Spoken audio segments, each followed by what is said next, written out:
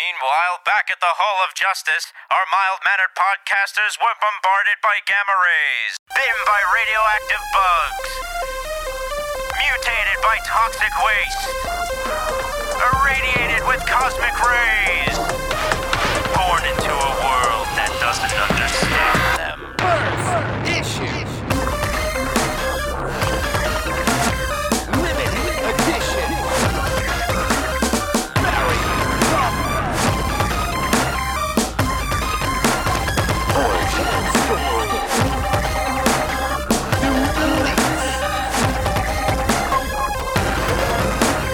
Second printing.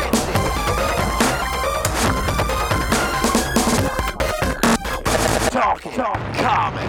Hello, everybody. It is Wednesday, March 2nd, 2016, and you are listening to the Talking Comics podcast. I'm your host, Bobby Shortle, and I'm in the house with Mr. Steve Say. Yo. Mr. Bob Ryer. Hey. And on the line with Miss Stephanie Cook. Hola. And Mr. Joey Braccino. What up? What up? All right, cool show for you this week. We've got Joelle Jones, writer and artist of Lady Killer, a little bit later in the show for you guys. She is a delightful person to talk to, and it was a good interview, so we look forward to you guys hearing that a little bit later. We've got our lightning rounds to go through. We've got our books of the week. Steve has a very happy book to talk about. So happy. It's going to uplift us all.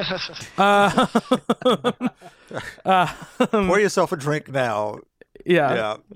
But before we get to that, I want to get the big stuff out of the way first, because I know that people have probably been waiting for us to talk about this since the news broke. It was Thursday, I think. Thursday? It certainly wasn't before. Tuesday. Yeah, right. That's what I know for sure. Feels like forever ago. Yes. Anything that happens post-recording of the show always feels like forever ago, unless it's one of those news stories that breaks like 15 minutes before we record.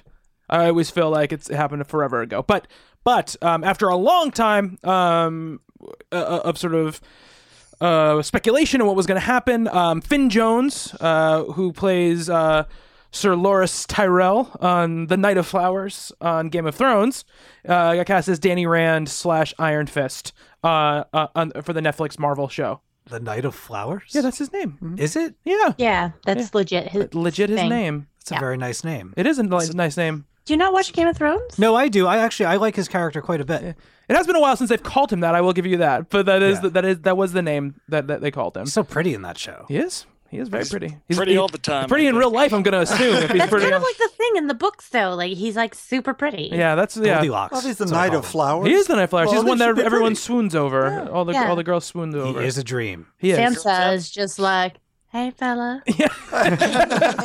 Like, she is all about them flowers. It's true. It's true. There's a dirty joke somewhere in there, but we're gonna move on from that. There's So always dirty jokes to be had. it's true. It's true. Just don't take the easy ones, Bobby. That's right. I didn't say it. I know. That's what I'm saying. Yeah. Like, just don't. Yeah. Well, then you don't make puns, and then we'll be all set to go. That's never going to happen. That's This is getting- literally never going to happen. This is getting heated, guys. This is what the real debate's going to be about. Yeah, puns and Bobby, jokes. Thunderdome has been pre-ordered. It's Oh my god. going to happen.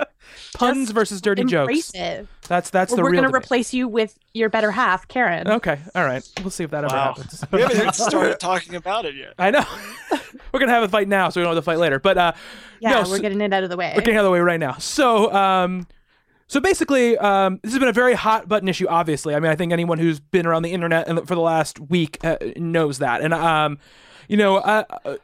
think some of us have differing opinions on this whole situation, and the whole sort of point of this is that we're gonna give our points and go there. I think the talk on the internet has been a little bit too angry, which a lot of times it is, but we're not going to follow along with that discussion. I think the first wrong. I think the first thing to say is that Angry.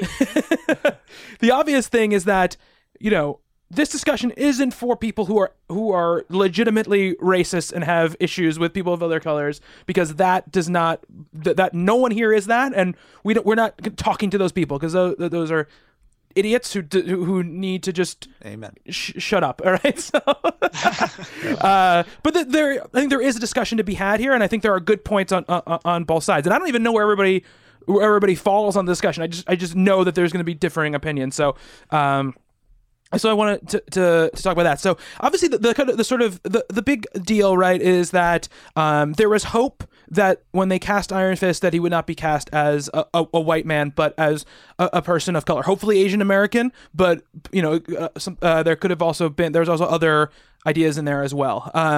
And obviously he was cast with a white actor, which follows along with what the comic book origin is and the comic book character has been.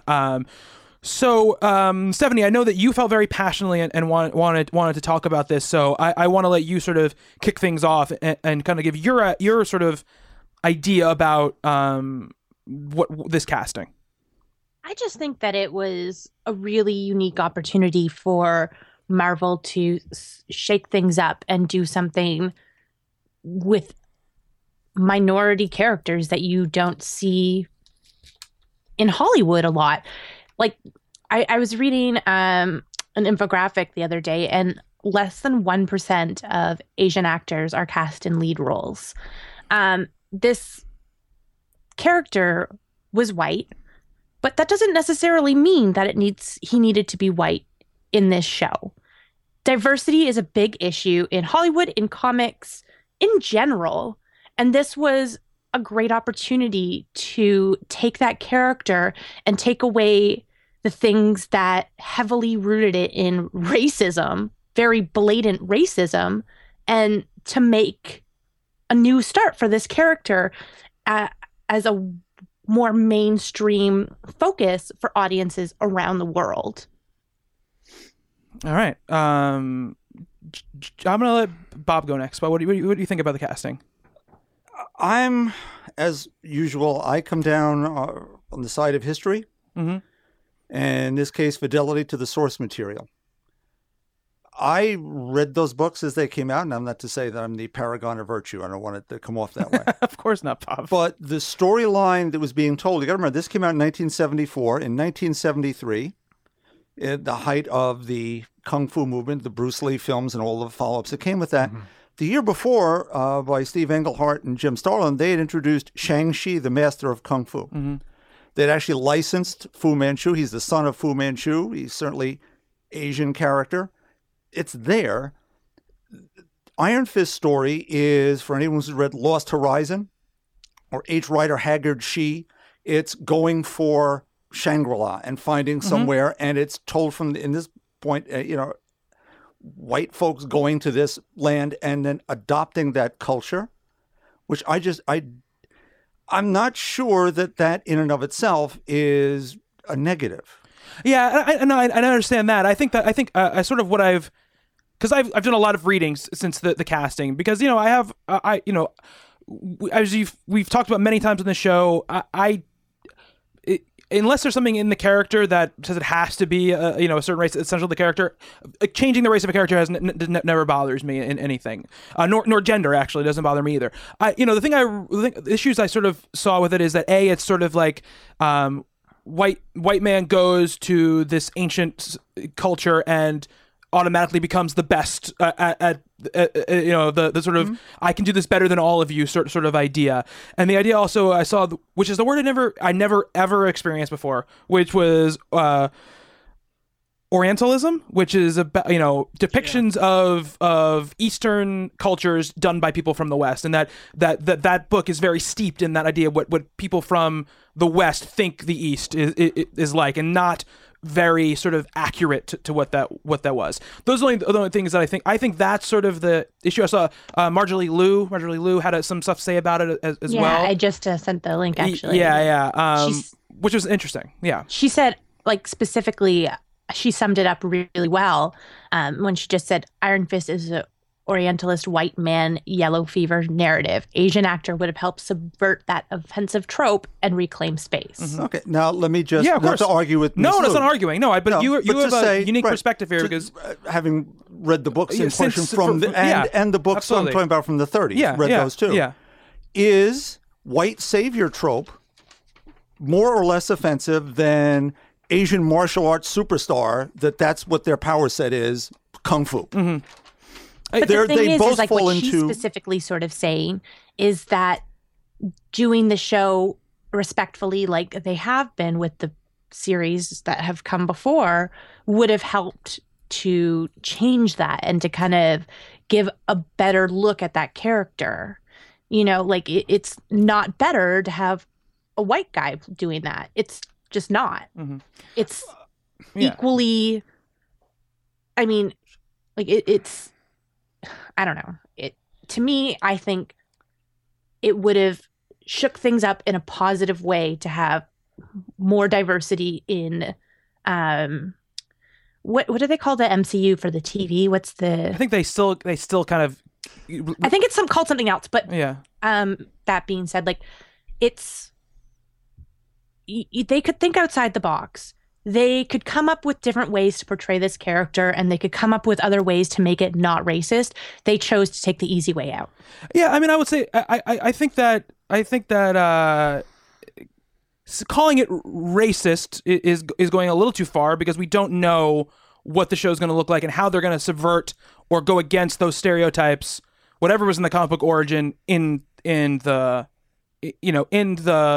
show itself. And I don't think that I don't think you'll hear anyone say that the way Iron Fist has been portrayed over the years is necessarily a racist character, you know. And so I think that this is a multi-layered issue, and I also think that it's and Stephanie, I'm not saying that you're doing this. I'm just saying in general, I don't think the perspective of I want to stay true to what the source material was is a backwards way of or a position to have about all of this. I think that it's one perspective, you know, balanced with other perspectives, and all we can come from is what we feel and where our perspectives are on all of this. Bob, I want to hear you finish your point though. You're good? Okay. Joey, what do you think about all this? I just I'm trying to think like where to start with my life. So speaking as someone who, and I tweeted this out too, but speaking as someone who for a very long time like didn't have a box on forms to check off when it came down to like the what is your race question, you know, and who knows what it's like to walk into a room of white folks and be like, oh, I don't belong here, and also to walk into a room of Asian folks and know, oh, I don't belong here too. That kind of othering sensibility and what that is something that I'm very familiar with, and I love Iron Fist. I love the character and I love the story because it has that central theme to it, and I as Danny Rand for me and the Iron Fist story, for me is about being othered and being othered in a very interesting factor. Now I get the kind of imperialist colonialist reading of it and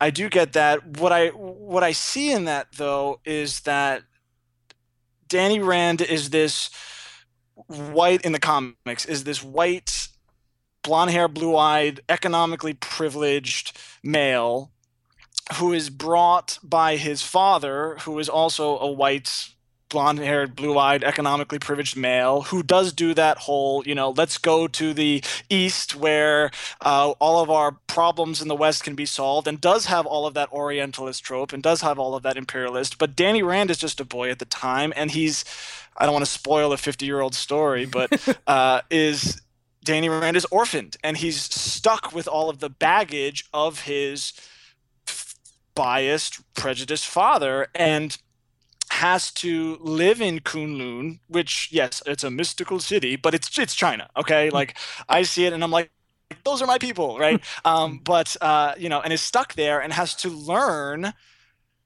cultural identity and has to learn racial identity and has to learn about community and has to learn through the hard way what happens when the things that he was entitled to or thought he was entitled to before isn't true. And yeah, there's kung fu in it, and yeah, he does become the Iron Fist. But what I love about the Danny Rand story is that in the lead up to becoming Iron Fist, and even after he becomes Iron Fist, the people in Kunlun are like, fuck you, Danny Rand. Who are you? White, blonde hair, blue-eyed, economically privileged boy coming into our town and doing this crap, right? Like that's like the story of Iron Fist is about negotiating culture and negotiating race and what it feels like to be othered and how do you respond to that, and that's why I love the character. And as long as that narrative is maintained and is addressed, Iron Fist as a story presents us with the opportunity to talk about the differences and the similarities between culture and race, and how do we balance those. And if that's what they're going to tell us in this Netflix story, then it doesn't really matter what color the actor playing Iron Fist is, because I think the color of the skin of Danny Rand isn't as important as the conflict that skin presents in the story. And now a caveat to that is, yes, that works with a white actor. It could also work with a black actor. It could have worked with a Latino actor. It could have worked with a Chinese American actor. And you can talk about, like how I feel, how even when I am with my Chinese family, I still know that I am not like them. Like, there's something about that is like, that's something that you can present as well. And that's why, like, a biracial actor or something, like, it totally could have worked. But I'm not upset that it's a white actor, because my hope is that racial and cultural narrative is explored, because I think that's at the heart of the story, in addition to the kung fu, you know. Like, I'm sorry, Stephanie, go ahead. I disagree with that in such a sense that, like, I get what you're saying, and I can really and truly appreciate where you're coming from, but it's the same sort of thing where prior to Kamala Khan, kids and girls didn't have, like, a female role model that was Muslim and all these other things. It's not just about the story. It's about visually having somebody that kids and everyone can identify with, you know, like, you don't get to, like, cast a white person into this role and then have Asian kids be like, oh my God, like, he's just like me. Like, you know, like, well, there needs to be more diversity, period, not just, it's all fine and dandy to have a great story, but I think that needs to be backed up with actual casting with diversity. You can't just tell diverse stories without putting your money where your mouth is. I totally agree with that. And that's why I'm saying, like, if they had gone that route and cast an Asian American actor in that role, I would have been like, that's cool. If they cast a black actor, Latino actor, I would have thought that's cool. If they cast a female actor in cool, you know. But the things that I'm more upset about, and I think about representation a lot because I've had to think about it my entire life, you know, and I've had to think about, you know, race and culture and that my entire life. And when I think about it more, what makes me more upset is who's running this show. You know, who's writing this show? Who are the faces that are telling this story? And that's when I get worried, because there's something that I am excited about seeing in the kind of inversion of prejudice that Iron Fist allows for. And look, I'm not saying, like, I would have been like, no, Asian American Iron Fist, that's not the comic book. Absolutely not. I would have been like, hell yes, that's awesome. But I get more authentic representation and a feeling of together, like of feeling like I see myself in characters like Agent May and Daisy Johnson on Agents of S.H.I.E.L.D., because that's authentic and that's real. And could they have gone that way with Iron Fist? Absolutely. But I like that, what I see there too. And, you know, thinking about characters that I want to see, and I have more problems with the fact that, you know, we never talk about Shang-Chi and the potential for that story. Agent Carter's giving us all these characters that, look, I like season 2, and I know it's ending tonight or to yesterday, time travel. But like they're giving me characters that I'm really not invested in, and they had Jimmy Woo sitting on the back burner, and that's a route they totally could have gone with. And I'm more upset with whitewashing in Doctor Strange and my fears with what could potentially happen with Iron Fist down the line, which could totally come to pass in terms of what they do with the cultural representation of Kunlun. That's stuff that I'm more potentially angry about and upset with than this. And look, I'm not saying like this is perfect, but I'm not upset about it as I would be about something else, any of these other things that I've kind of just mentioned. Now, see, to me, Joy, I agree. When you speak about Shang-Chi, you could use that character. Are we going to get Shang-Chi and Iron Fist? Are we going to get Colleen Wing? Are they going to recast Misty. some of these figures in Kunlun as not Asian? Like, this is something that I'm legitimately scared of and would be upset over. And, I know we're getting Misty Knight. Are we getting Colleen Wing? That would be awesome, because then there's a history there, right? Like something that I was thinking about too, and not in a positive or negative light, but if I were just entering this character to kind of begin with, and I see Iron Fist and I relate to Iron Fist because I'm like, I see myself there. And then I look back at the history of the books, and I'm not saying this is a bad or negative thing, and it's a blonde-haired white dude, and I see him interacting with an awesome Chinese character and an awesome Japanese American character. It's like, well, why can't I see these guys? And it's just that's not necessarily a positive or negative, but it's just something that I was thinking about too. I think based on the way those shows have been cast so far in terms of fidelity, we've seen the other supporting characters be fairly accurate. So I think we can see that. Just briefly to speak, Kamala Khan is a new character, created with the legacy of the old, in the same way that Jon Stewart became the Green Lantern. Roy Thomas, who created Iron Fist, created the Valkyrie, wrote some of the best stories with the Black Panther ever, including addressing racism in South Africa.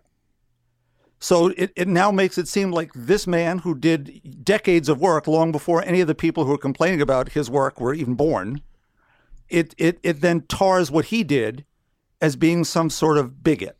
And that's not the case based on his body of work over a half a century. Right.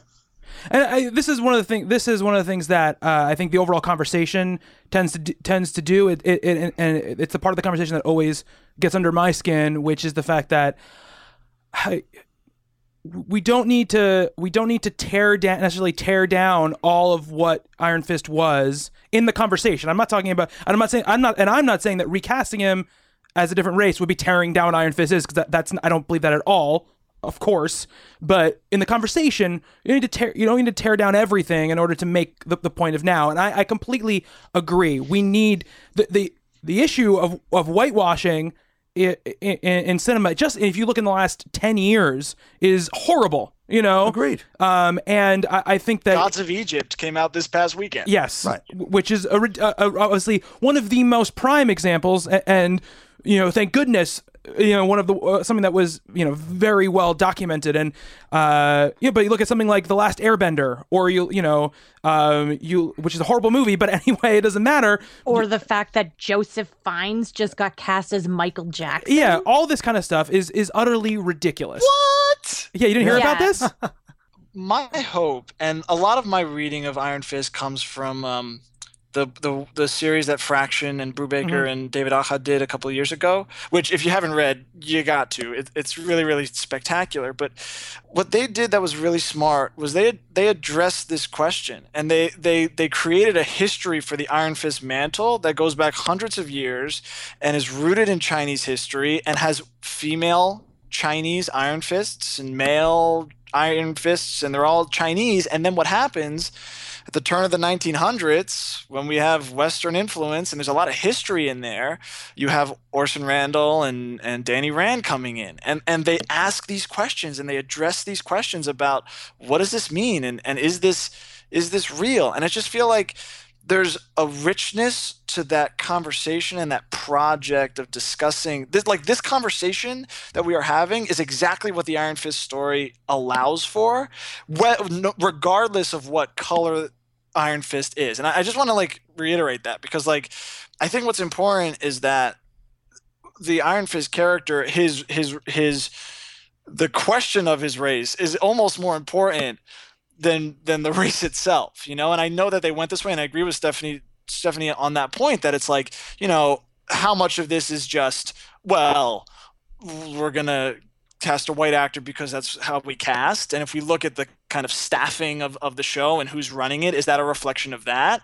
And how much of it is, you know, I know that they saw Asian American actors, and that was exciting for a moment, for this question, but you know, how much of it is a systemic kind of thing, and how much of it is let's ask these tough questions, and we won't necessarily know until we have a better sense of how they're running the show. And I know that's kind of not a very kind of easy thing to think about with a show like this, but I think that the Netflix things in particular have been willing to go to those places. I'm not saying they're perfect, but I think they've been willing to go to those places about gender and race, and I'm for that reason, and disability with Matt Murdock too.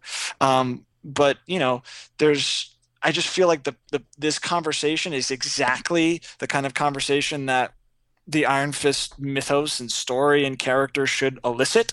It's just very obvious though that this kind of this representation question is reflective of a larger challenge as well. Yeah, absolutely. So here's the thing: if they had made a Shang-Chi TV series and cast, dude, I would have been like, hell yes, right? But if they had cast this actor who's playing Iron Fist in that, I'd be as up in arms as anybody. Right. For both reasons. Right. It would be A, whitewashing, and B, disrespectful of the history. Yeah. And I think that the whole point of this conversation, and I want to I think we've all said what we need to say, and we're going to start going in loops if we keep talking about it. The whole point of the conversation is just to say that, you know, there are two sides to I think to the discussion about this, you know, and I think both points deserve to be heard and deserve to be said in a intelligent and you know, cohesive manner, and I want that to sort of, you know, there's emotions are going to get involved, but I think at the end of the day, like Joey said, it's a conversation that sort of it needs to be had, and I just hope that you can kind of show people that you can have that conversation and have it in a civil way and not in a way that devolves into screaming matches, because I think that doesn't help anybody in anything. You know, we'll see how this all goes, and you know, we'll see how it develops, and I'm sure that we'll be talking about the show as it gets made, and when it comes out, and this conversation will definitely come up again as we get into that. Let's move on from Iron Fist, and I just want to say really quick that I'll believe it when the cameras roll, but we got an announcement today that officially the Dark Tower movie is happening. What? And that Idris Elba is playing. We kind of knew this has been talked about for a few months now, but Idris Elba is officially playing Roland Deschain, and Matthew McConaughey playing the Man in Black, who is the antagonist of the movie. Which is actual colorblind casting. It's very colorblind casting. It's interesting. It's going to be very interesting to see. I mean, Stephen King has been tweeting up a storm about it, been talking about it. There's an article on the site about it. There is an article on the site about it. We've gotten this far before. Ron Howard was supposed to make a version of the movie with Javier Bardem as the lead, and that was very close to being made, and then it got scrapped kind of at the last moment. But they said it's a pretty big project to undertake, right? It is. It's very big. It's like, I mean, I don't know. They haven't fully announced, I think, the exact plan. When they first announced it way back, it was going to be 4 movies and a TV series, and the TV series would kind of stitch together the in-betweens of what the movie was going to be. Yeah. Yeah. When we were doing Fanboy Remix. Yeah. That's how many years ago it was. Yeah. And I think that's still sort of the plan now, like miniseries in between the movies. But it's crazy. I mean, we talked about it a bunch of times. It's like one of my favorite things in the world. So I'm very excited. I'm excited that it's not Ron Howard. So that makes me very happy. Who's directing this time around? His name he's not a director that I know very well, but he did direct. He's Nikolai Arlov. He did a Royal Affair. That's what they did. So he's been with the project for a little while now, and they've done some rewrites on it, and they're going forward. So I'm very curious to see. They announced those 2 people, and then there's a third, like one of the Abby Lee, who was in Mad Max, who is playing a character that isn't in the books. So we're all kind of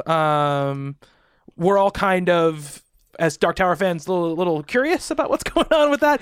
But there is sort of like a Sauron-like character in the Dark Tower books that doesn't really have like a physical form in which interact. So the feeling is she's gonna be playing the like sort of human proxy of that character. But very excited to see how that all shakes out. Mr. King involved in the writing or just overseeing this project, do we think?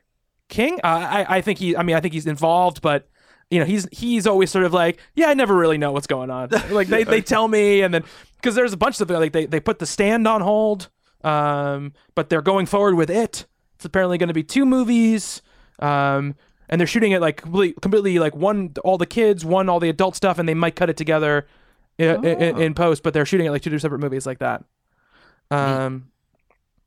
So excited. Very excited. Totally. Matthew McConaughey as the Man in Black is really, really great. Well, ever since his turn in True Detective season 1, I was blown away by him in that show, and it really kind of woke me up to his chops. And then Idris Elba, I mean, come on. Yeah. That guy's amazing. He is. He's sort of like a Michael Fassbender type. Yeah. Fassbender. Can play anything. No, I was actually really excited when I saw that news earlier. Yeah. Wait, Idris Elba, did you say is a Michael Fassbender type? Yeah. Oh, they're completely separate entities. I love both of those men. Like, Yeah, but they can do anything. Yes, but remember what happens when we say stuff like this? It winds up with me photoshopping Michael Fassbender as Wonder Woman. So like, Yes. let's not go there. I know. Could we Oh, man, Photoshop, if Idris Elba Idris played Elba and Macbeth. Michael Fassbender into one? Into one. One person. Idris Fassbender. Yes. Nice. I think that would be the thing to do. I think that's I called don't know how I feel about that. Oh, it could be interesting. Have they ever appeared in anything together? My dreams. I don't think so. Oh, Let's make that happen. Yeah. good so. Make it so. Fired. But they're both doing like really like Michael Fassbender's doing geeky things too. He's like doing the Assassin's Creed movie. He is, and he's very Wow. involved. He's producing that too. And I mean, obviously X-Men, but like Yes, currently coming up. of course. Oh God, I just had like, because Fassbender was Macbeth, and I was like, what if Idris Elba is Macbeth? And then I was like, what if Idris Elba does Othello and Fassbender is Yeah, Iago? I'll go, yes. I'm there for that. That would be pretty great. Yeah. I would die. That'd be great. English major nerd. I'm like creeping on everyone's like I'm trying to find if they have any films together. I don't think so. Like I feel like I would know about this and I feel like my heart would explode. Like I feel like I would be dead already. But yeah. Maybe there'll be a Pacific Rim too. Yeah, right. That's gonna happen. That I hope movie so. is happening. That's legit. They announced something Yeah. about it like Yeah, they last week. announced a new director for it, right? Yeah. I can't remember That's a who, bummer. who it was. Yeah, he stepped away because Yeah. he can only work on 18,000 Wiki, projects. at a Sorry, I time. shouldn't do that. We're By the going way- to see Fassbender and Idris Elba in all of the James Bond pools, I It's think. true. Yeah. For the next 5 years. Yeah, that's where absolutely you'll right. see them together. Yeah, absolutely. I want to ask on a Del Toro question. Who's seen Crimson Peak and should I be I watching have. it? Oh my Yes. god, it's My so good. God. Yes, Okay. you should definitely see it. Maria and I like we did it like back on Misfits a while ago where we just were talking about like a recommendation and I'm pretty sure it became like 90% of the show Okay. where So we just good. talked about it. But like Maria up until recently, she's been sick. We miss you, Maria. She was gonna do like a big, huge piece on it. Yeah, like it's very, very interesting. And if you get like the Blu-ray and stuff, there's a lot of really cool stuff about like the costumes. You know, like a lot of people kind of at face value take Mia Wasikowska's costumes to just be very beautiful Victorian Gothic fashion. And the costumes themselves, whether you realize it or not, are actually based on like the designs of like butterflies and stuff. Like Oh. Yep. and like there's one that I forget what kind of butterfly it is, but the back that makes the eyes and like it's like a It's a monarch? predatory like Yeah. Monarch a thing to butterfly? ward off predators. Interesting. And like one of her dresses is based on that. oh wow, Mm. very And cool. like there's all kinds of really cool, interesting things. So like the art book's really cool if you kind of watch it and you want to get into like more about Crimson Peak, but the movie's like really beautiful. This is my last article. And like the whole thing like is just fantastic. The story, the acting, the characters, the cinematography. It's filmed in Canada, which is also great.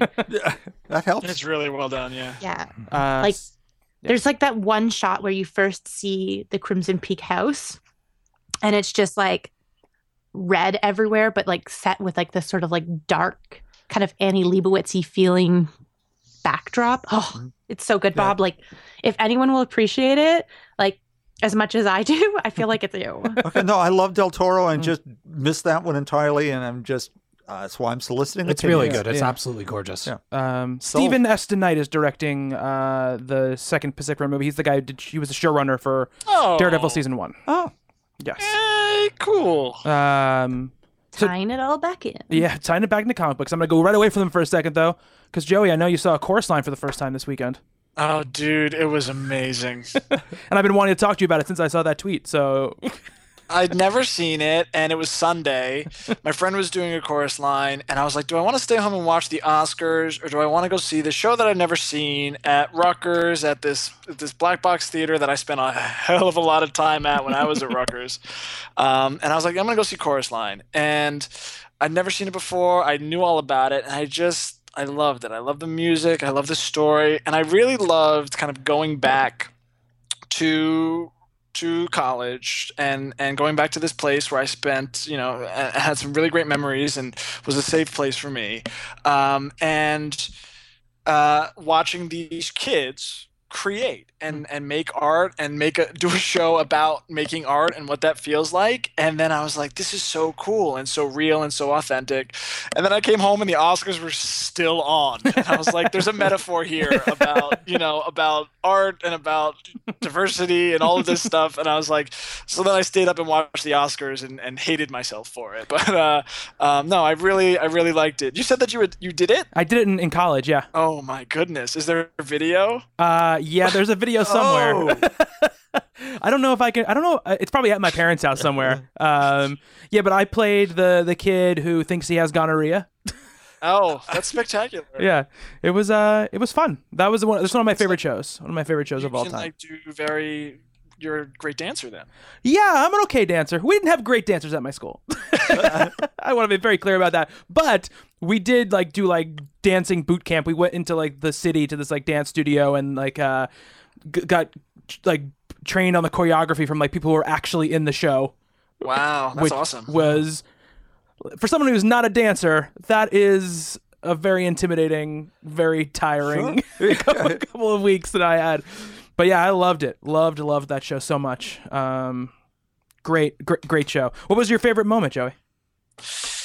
Oh goodness. And or song? I don't know, whatever. But I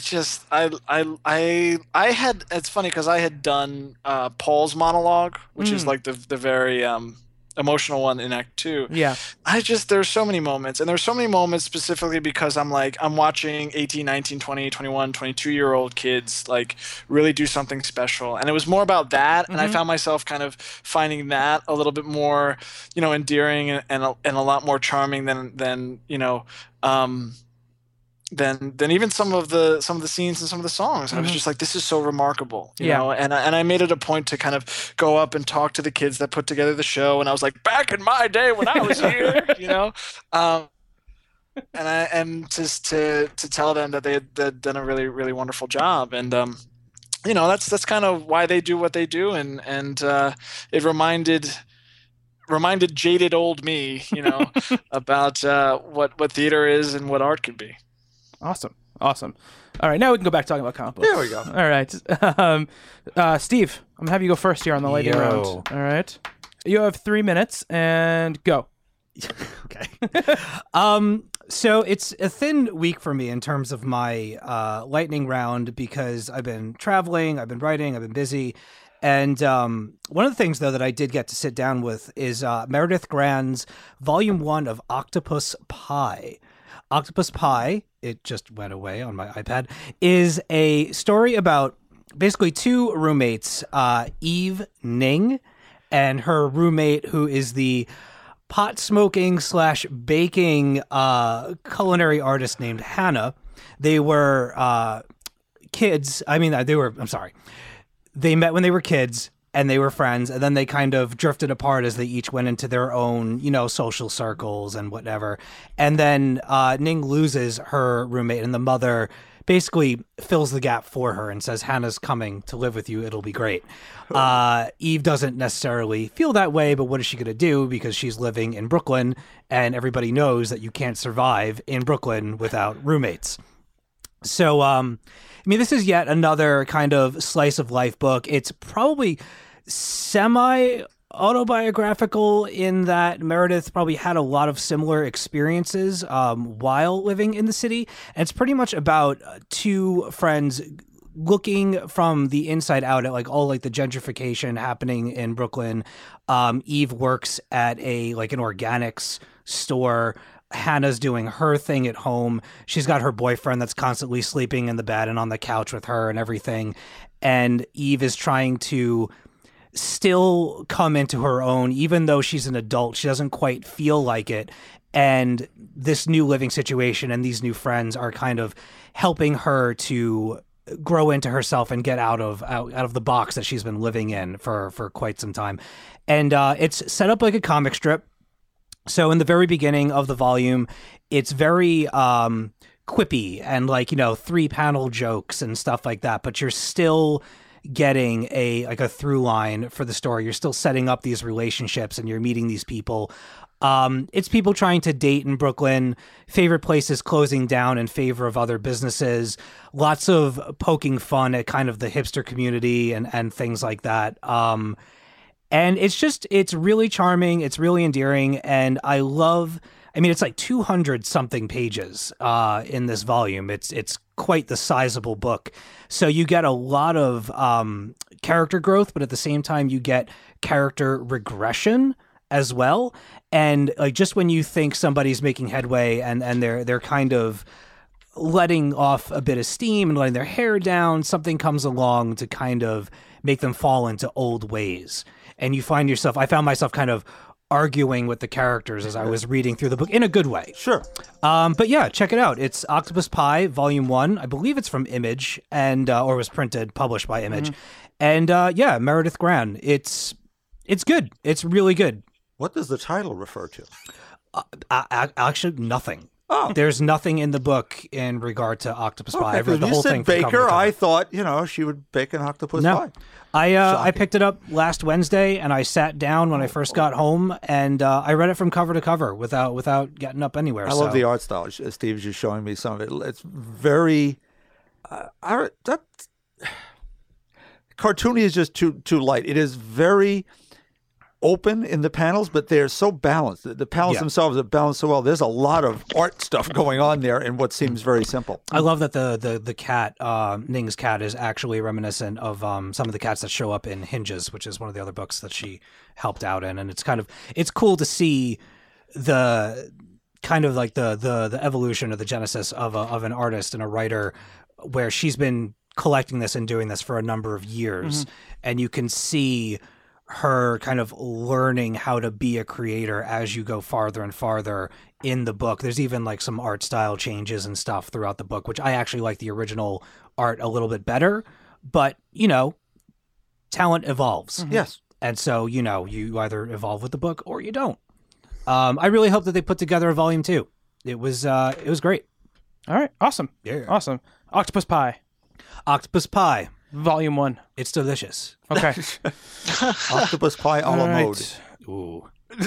I'll just take the a la mode part. I don't really want the octopus pie. I went to CP Octopus is Lamano's pretty good. with my family. You know that place in Miller Place? What place? CP Lamano's? Yeah. I went to CP Lamano's and I had a very Bart Simpson moment where he goes to that place with his family, the one where Homer's dancing with and he orders the octopus extra tentacle. Somebody across from us ordered the squid or the octopus or something, and little me, who has always and still does hate seafood, somebody ordered a giant plate and there were all these arms and sounds delicious. and tentacles. that sounds Oh amazing. my God. Sounds really good. I cried. Sounds really good. I cried. Really? Yeah, I You'd eat love it? That's Yes. the best part of the Gallimar. Is the Yeah. The tentacles. most exotic things I think I've ever eaten are mako shark and alligator.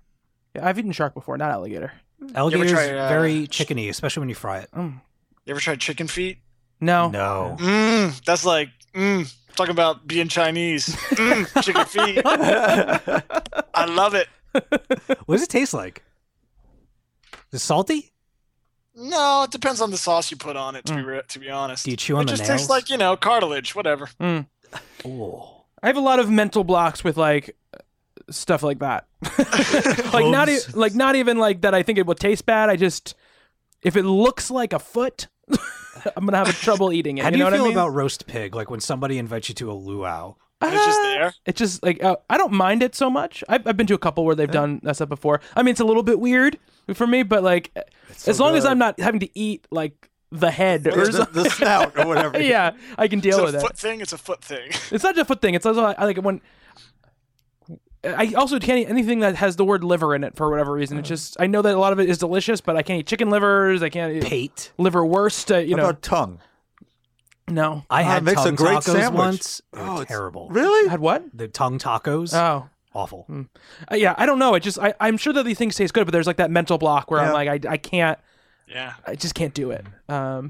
Talking comics. I'll take you guys to dim sum one day. It'll be great. Yeah. That sounds I'm great. For that. Yeah, that I we're, would we're do, in for totally. that.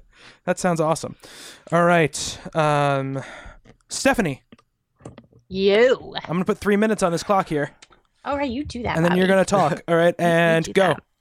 All right, so I meant to talk about this a couple weeks back, but I read the first issue of Deja Thoris by Frank Barbieri and Francesco Manna. So there's a really cool cover by Tula Lotte, who is just freaking awesome if you aren't somehow familiar with her work at this point.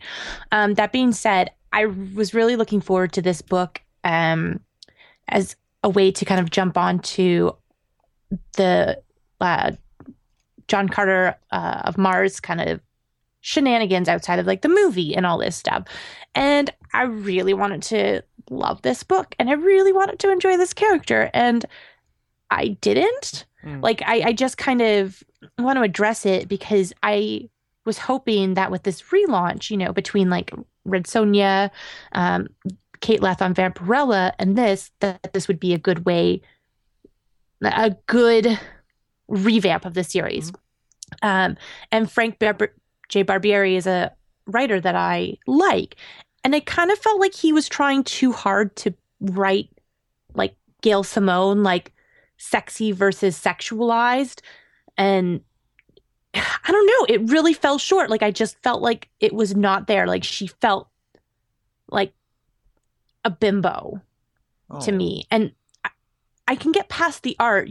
I think Red Sonja has proven that you can have a scantily clad character be written well if you have the story to back it up and you kind of just forget about all of that. But like I was just so disappointed with this. And Bob, I want to talk with you about this after if we can. But yeah, I also got a chance to read Bombshells, which was like the polar opposite of this. Yeah. It was pinup characters fighting Nazis and all kinds of other stuff in World War II alternate dimensions. And these sexy characters, but totally badass. They are just so freaking awesome.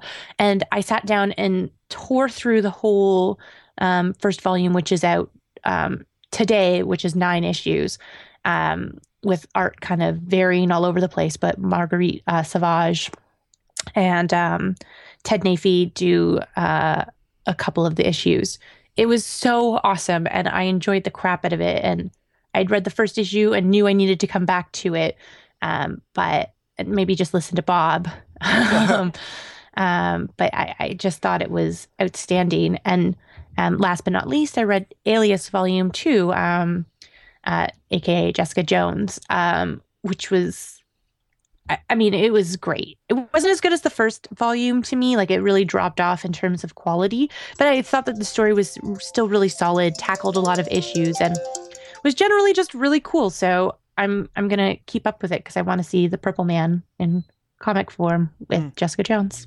All right. Now, Bombshells has been just stupendous from moment one.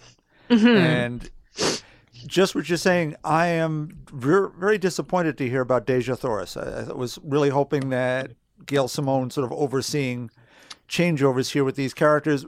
Her Red Sonja really accomplished that. She didn't always wander around in that bikini. She was very often fully clothed with furs and the whole thing. And occasionally still go the classic route. And she was very much in charge of her own sexuality, her own violence, her own decisions. So that in and itself is very sexy. It's mine to own, give away, keep, do what I want. Yeah. That was beautiful. And you'd hope with Deja, you'd have that here. And it's not even that it's necessarily overly sexualized. I mean, by nature, a character in a bikini running around fighting things is over sexualized, period. Like, so Red Sonja was automatically like red flagged for that. But like, that being said, again, you know, you can overlook these things with a good story, or at least respectful art to kind of compensate. And it's not that she's overly sexualized in the book, but like it's like Kelly Sue kind of talks about constantly, where it's like I think guys tend to overthink it. Like it's like, how can I write a strong female character? I need to do this. And like she just and I realize to an extent the way she speaks and the dialogue is part of her kind of just being alien and that sort of thing. But it just felt stiff. Like it didn't feel like wound up skimming like a lot of it because I was just like, I can't read this. Like I'm not enjoying this. I got to the end of the first issue and was just like, I have no desire to carry on with this. And I don't mean to highlight bad things, but I feel like it's a really interesting comparison for this versus Red Sonja, who are very similar characters, but one's on Mars and one's, you know, on a sort of Earth. They're very similar, but, you know, very different at the same time. And they're both capable of being written well. And I don't want to put negativity towards this series, but I just think it's important, again, to highlight that things could be better with these characters. You don't have to like completely change their costumes to make them good characters. You just need to write them like they're people. And I realize, again, she's an alien, but like, you know, don't take me so literally. Well, yeah, I mean, it's still got to be a character you can identify with, or it doesn't matter where. You didn't get around to reading it though, Bob? I thought maybe you had.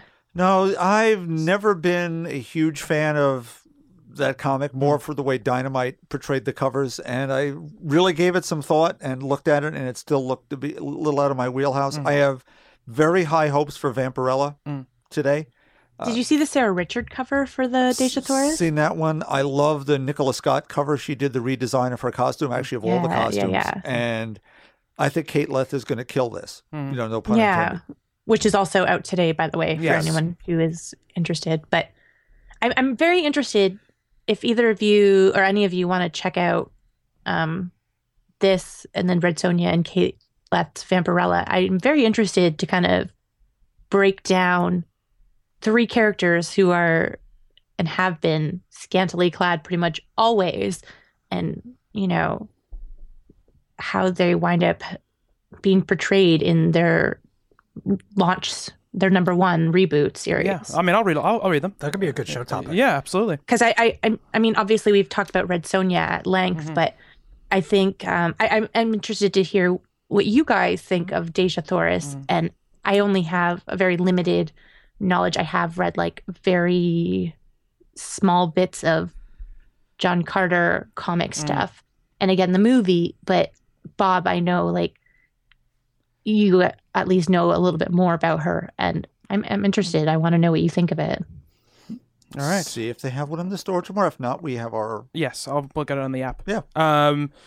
Cool. All right. Thank you, Steph. Sorry, that was a very roundabout hijacking of my lightning round. That's but all right. That's right. I think that Dynamite is capable, like they're really trying to not be Zenoscope.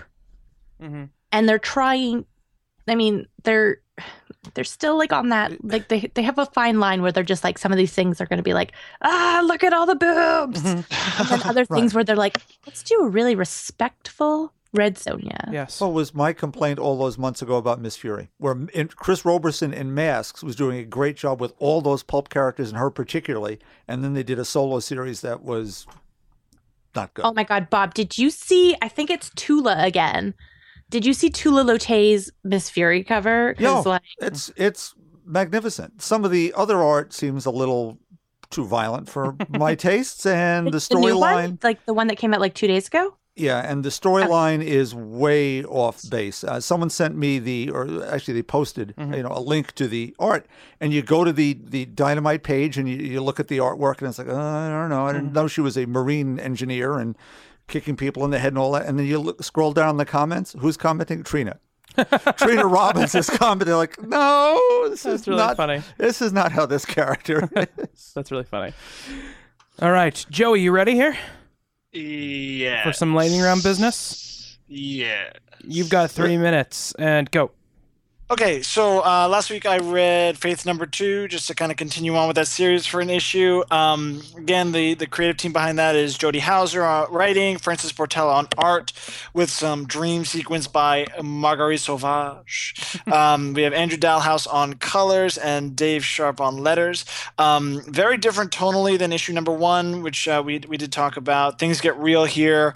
The first issue ended in this kind of crazy cliffhanger. #2 takes a decidedly more reflective tone as Faith kind of negotiates those actions and her feeling overwhelmed and kind of sense of guilt following the events of issue #1. Very dark, very real, especially in comparison to first issue, which was lighter in tone.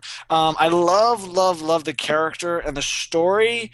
I just can't get behind the artwork. I like my art a little bit more quirkier, which is why when those Marguerite Sauvage panels come in, I'm like, I wish this was the whole book. But I'm sure people are totally cool with the realism of it, in which case Faith is definitely a series to check out. I also picked up Volume 3, Act 3 of The Fade Out. Ed Brubaker, Sean Phillips, colors by Betty. It's just a dream team, and I didn't know it was the end of it. I blasted through Act 1 and Act 2, and I picked up Act 3 when I saw it at the shop, and I read through it, and about issue 3 or 4 in that volume, I was like, wait a minute, this is going to end soon. And then it did, and I was upset, but it ends in kind of classic Brubaker Phillips fashion. For those of you that have read Criminal, very subversive, very interesting. It's just a really great book, and now that it's kind of done, definitely worth checking out in its entirety. It's just three books from Image, really cool. I also picked up Kid Eternity from Vertigo. They released a deluxe edition a few months ago, back in December. It's from 1991. Grant Morrison, early Grant Morrison, art by Duncan Fegredo, with letters by Gasper Saladino. It's a 3-issue miniseries. The character is originally from the 40s by Otto Binder. It's a total trip. I still have no idea what happens in the damn book. Like, I couldn't tell you. Could not. It's so crazy. But it reminded me a lot of, like, the Winter Soldier book that Alesh Kott and Marco Rudy did, both visually and kind of in terms of the surrealism of it. Like I said, no idea what happens in the book. It's cool, it's surreal, it's weird. Kind of read early Morrison and kind of feel those sentiments and kind of see where those kind of proto versions of some of his ideas come from. Yeah, really cool. Three very different books for the lightning round this time. Look at that time. Is that it? Yeah, Boom. yeah, Joey. Nice Look at job. that. Nice job, Joey. Nailed it. All right. Nailed it. Kid Eternity, huh? Kid Eternity. Yeah, I think I bought the originals from Rob back in the day, and I'm glad to hear you say that the Fade Out ended well. I remember reading the first arc, and which arc was the most exciting for you? 2. Okay, I found 1 to be a little slow in terms of setting things up, and I wasn't sure as to whether or not I should continue to read it. But you're saying I should go back? Yeah, one is a lot of setup, but 2, like the places that they go, and I've been reading Brubaker and Phillips for a very long time, so I kind of know that if there's anything that they'll cover, they'll hit it, and Right. and Act 2 of Fade Out really just like goes to some really dark places, and to some really interesting places, all the while in this like 1940s Hollywood setting, which is cool. Act up everything pretty nicely, but in a very noir fashion. If you're looking for a happy or a tragic ending, you're going to get something a little bit different, which is kind of why that team is so good. They're really great storytellers. All right, then. All right, great. All right, Bob, Okie dokie. you have 3 minutes and go. To get it out of the way, All New, All Different Avengers #6 does manage to hit some interesting notes, although they might be better situated within the pages of Thor, interestingly, as there's some seeds laid that may spell some trouble for the goddess of thunder. As to this issue, much like the first 5, okay, nothing special. And I'll tell you, my feelings seem to be common, as out of 7 letters published in this issue, 3 were positive and 4 were negative, which good on Marvel in publishing negative letters. There's an event coming, and this may end up being my last issue of this, something I couldn't have predicted. Are you done with your pre-orders? Yeah. With Mark Waid at the helm, and I'm out. I Weird. think. Yeah. It's too bad. In happier news, Moon Girl and Devil Dinosaur #5 by Amy Reeder, Brandon Montclair, and Natasha Bustos is just a boatload of fun. Lunel Lafayette encounters the totally awesome Hulk, who manages to pick a fight with Devil Dinosaur, which involves much harassment and fighting. And the time-tossed killer folk have a run-in with some old friends of the ever-loving Blue-Eyed Thing. You'll have to read it to find out. Another book in the midst of time-traveling shenanigans is The Unbeatable Squirrel Girl. Now, this 5th issue concludes the Doctor Doom storyline, or does it? See, there's a post-credit sequence you need to stay through for. Anyway, Ryan North and Erica Henderson actually explain all the timey-wimey stuff that's been going on, which is pretty difficult considering we have the senior citizen version of Squirrel Girl wandering around atop everything else. And she, at this point, she's the barely beatable Squirrel Girl because she did lose once to Doctor Doom, which is what caused all this to happen at some level.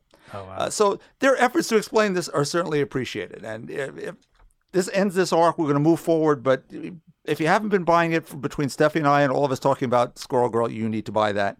Then, without me spoiling everything, because I know people are in the midst of reading this, Sunstone #4 is out, and it is beautifully written and drawn. It does seem that Mr. Shaich's shoulder woes have not affected the quality of the art in this book, which is just absolutely stunning. There are some interesting twists and turns, and I'll leave it at that. Uh-oh. Now, I think I do have some time. You do have 40 seconds. I Bob. have 40 whole seconds. We're talking about light weeks. I have a very light week coming, though I'm a couple of extras on the sides I may pick up. But I can predict that next week I may be talking about Gull Girl. That's all I'm going to say. Everything's right in the world. Right. True Patriot comes out in this country today. Wow. All So right. get some Superhero Girl, some Gull Girl, and a whole bunch of good stuff. So thank you, Stephanie, for pointing that book out to me. I'm so happy.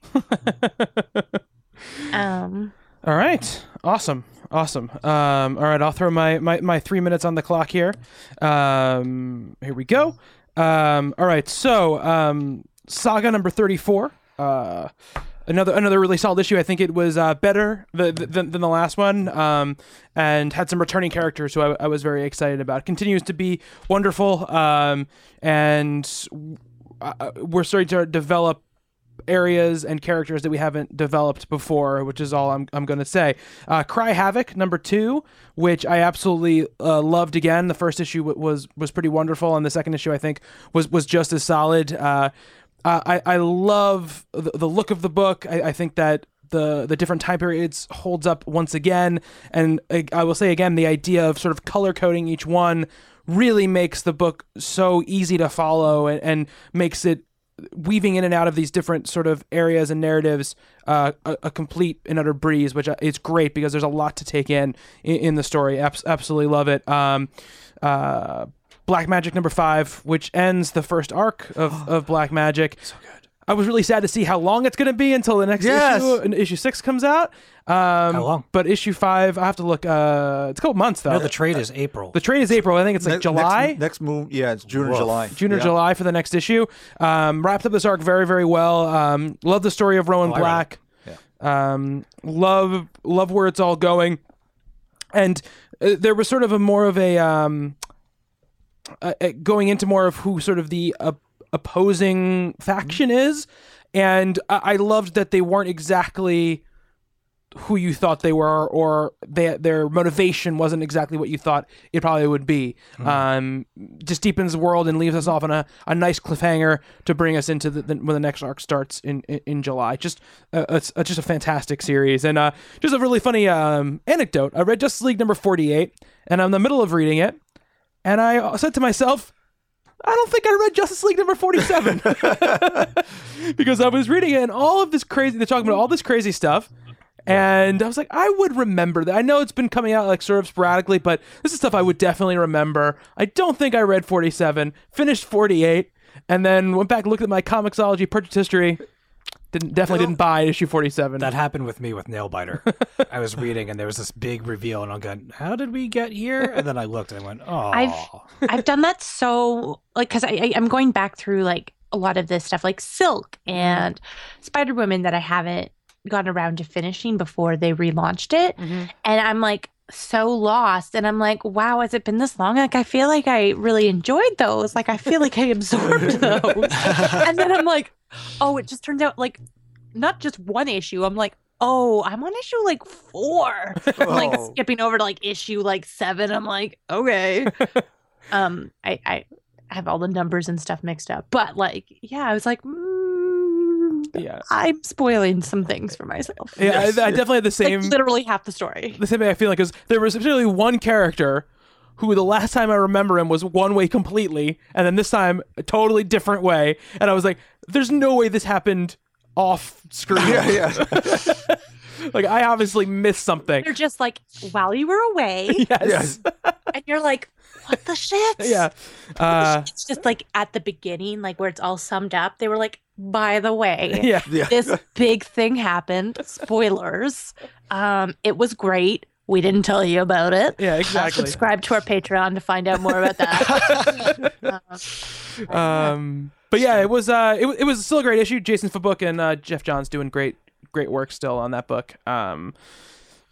Really excited to see how that wraps up before they relaunch this whole thing all over again. So yeah, but that's it. Those are the books that I read. I did a lot of movie watching this week to get ready for the Oscars. What'd you do Oscar night? I went to Brian's in Hartford. Brian Verdosa hosts Talking Movies. Actually, this week I'm on Talking Movies if you want to listen to that little Oscar podcast. Who won the Oscar poll? Karen. Really? Wow. Yep. Wow. Anybody pull Spotlight for Best Picture? Nobody pulled Spotlight for Best Picture. That was a surprise. Everything else, I was like, I actually solid. would have picked that because it was like the only one out of those that I've seen outside of Mad Max, What was Karen? which was like definitely not winning. Right. What was Karen's big upset get? She was the only one who put Mark Rylance for Instead Best of Supporting Sylvester? Actor instead of Sylvester Stallone. I have a theory that anytime Mark Rylance is nominated, he's gonna win. He's like a really big theater actor, right, There Joey? was a year ago at the Tonys where it was like he was in a category for a play, and like 3 of his co-actors from that same play were in that category, and I was like, it sucks for those guys because Mark Rylance is taking that home. It was one of the things too. I kicked myself because on like Thursday or something, I was talking with Brian, and there's a lot of ways you can sort of peer into what the Oscars might do. There's all the guilds that go along with all the awards, so you can usually kind of tell. It's not 100% except for the director award, which is like always almost. I think once in the last 60 years, the Directors Guild and the Oscar have gone to different people. But I was saying, like, Sylvester Stallone didn't win the SAG. He wasn't even the Screen Actors Guild Award. He wasn't even nominated for the SAG. I was like, I don't even think the actors are really behind him on this thing, and they're the biggest voting body in the Academy. And I said that, and then still in the night, I was like, I just felt like I got to pick him. I feel like he's going to do it. And Mark Rylance ended up winning. And the other thing she got too was the Ex Machina win for Best Visual Effects. That movie's so good. That was I very was good. feeling that. Yeah. Great movie, but there was no one had picked that, so that's why she won. Nobody got Best Picture in our pool. That was the one shock I felt. Yeah, It was a pretty big shock. huge. Great movie though. It's a really great movie. I gotta see it. It's a really I just good got it movie. last night. I haven't watched it yet. Yeah. Which movie? Spotlight. Oh, I watched that. That was what I would like to now refer to as my bummer weekend, where I watched like Spotlight, Amy, Room, And something else that was like, God. yeah, but that was like all one night, Joey. Yeah. Like I was like, by Sunday, I'm like, so if I slip my wrists, you can blame Hollywood. Yeah, I watched Spotlight and Room on two nights right together. Room was Both amazing. Amazing. Oh, it's But- amazing. And like, Room, I know people are like probably rolling their eyes. They're like, we don't want to hear about the Oscars. Yeah, but we don't hear about any movies. like I read the book Room when it came out, and I had like a lot of issues with it because like it's a really cool book, but like most of it's from Jack's perspective, and like he's like 3. And so he baby talks a lot because he doesn't know any better because he's a child. Right. But like, and everyone's like, wow, so brave. This is great. And I'm like, this is literally like reading something my like cousin wrote, and he's not a good writer. And like this, and not to take away from the story, it is a very great story. Yeah. But like the way it was told was both unique, that it drew attention to the book for how it was told, but it was also really hard for me to kind of enjoy. Right. Yeah. And I thought that this was, we're actually going to be talking about this on Misfits next week. We're going to be discussing adaptations, and this is on my list as probably one of the best book to movie adaptations that I've seen because of how they chose to put it together. Yeah. She wrote the screenplay too. Yeah. which And is pretty I impressive. really enjoy that they give you insight, and this isn't a spoiler, but like they give you insight into his head, like what he's thinking, how he's kind of processing the fact that he lives in this room and that's all he knows, but it's not the whole movie. Yeah. And I thought it was a really, Brie Larson is just, She's great. That kid though, Jacob Tremblay, is amazing. That kid blew me away in that movie. I was very hesitant to watch it because it's obviously when you hear the description of it, you're like, this is going to be like the most depressing movie I've ever seen in my life. And in some ways it is very depressing and very hard to watch, but there is an aspect to it that in the end is, I think, uplifting. And I think it's a necessary movie. And as is Spotlight. I think Spotlight is a genius movie. But let's sorry, Bob, go ahead. Speaking of adaptations, Sorry. did anyone see the 2 pictures that shared the Razzie Award for the worst motion picture of the year? I know one was Fantastic no. Four, right? Fantastic Four and 50 Shades of Grey. Oh, really? Shared the award. And the Fantastic Four did win the worst ensemble cast, I believe. Okay. Gotcha. oh boy. Yeah, that's a bummer. Those kids all mean well. Those crazy kids. You know, the one thing I want to get about the Oscars. The one award that I was absolutely, this is bullshit, was when that horrible James Bond song won Best Song. Yes. That song is horrible. That song is horrible. I saw like one tweet where they were like, I'd like the song better if it was by Adele. Yeah, that could have helped. Oh my god, it's such a bad song. And you could tell the Oscars thought that Lady Gaga song was going to win because they really did that performance up. And you know what? Like for whether you like her or not, like I enjoy her music. I used to kind of just enjoy her music as like, I love pop music, like especially when I need something like bubbly to kind of enjoy and listen to, especially at the gym. And then she like won me over like completely as a like legit artist when she did that Sound of Music number. Like what was that last Oscars? Last Oscars, yeah, last Like, Oscars. I liked her, and then I was just like, whoa. Girl, like if anyone ever questions if you can sing, like mic drop this. Like killed it. Yeah, she's got a great voice, and so that was the only thing in Oscars. Everybody at the party was like, "What?" And then the Stacey Dash thing. Yeah, that was weird. I mean, I don't want to get into the whole like. No. Yeah. No, I just mean like, why you there, Stacey? It was a Dash? really Like, weird thing. Yeah. It was a bit that didn't really land very well either. But yeah. Let's move on from the Oscars. Steve, we're gonna lead off with you for talking about more in depth about probably stuff. should. Yes. Because speaking of stuff that makes you very sad, you read the first book of one of those kind of must-read graphic novels. Yes. Mouse. Yes.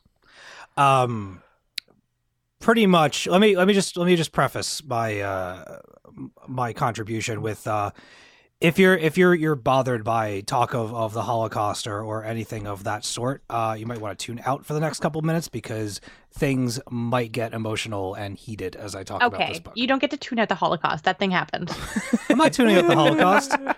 It's a trigger warning. I'm just I It's a like trigger that. warning. It's a trigger It's a warning. trigger warning. I'm offering people. absolutely. to- I know. I'm She's being snarky. Before you get into like what you thought about the book, what is the book about? The book is about Art Spiegelman, who is a comic book creator, visiting his father, who is a Holocaust survivor. Both Art's father and mother are both Holocaust survivors, and he has chosen to tell his father's story. And so what you have here, at least in book one that I've seen, is a series of visits of Art talking to his father. His name is Vladek, and his father is recanting the days leading up to the war, into him being put into the camps and all the struggle and all of the things that they had to go through during, Hitler's rule and all of those things, the crumbling of Europe and everything like that. And what you have is kind of and he even makes Art makes mention to it in the book, because he is a character. He's having a conversation with who's essentially his stepmother at this point in the book, and he's saying how he feels awful about writing his father as kind of like a cantankerous Jewish old man, miserly old man, but that's who he is. And part of the reason for him being that way is because in order to survive, you kind of had to adapt to that way of life and that way of thinking, that everything that you had mattered. Every crumb of bread and every slice of cheese and every valuable that you had, any kind of jewels, any rings, any gold, any watches, anything that you could stash to be bartered with for your life.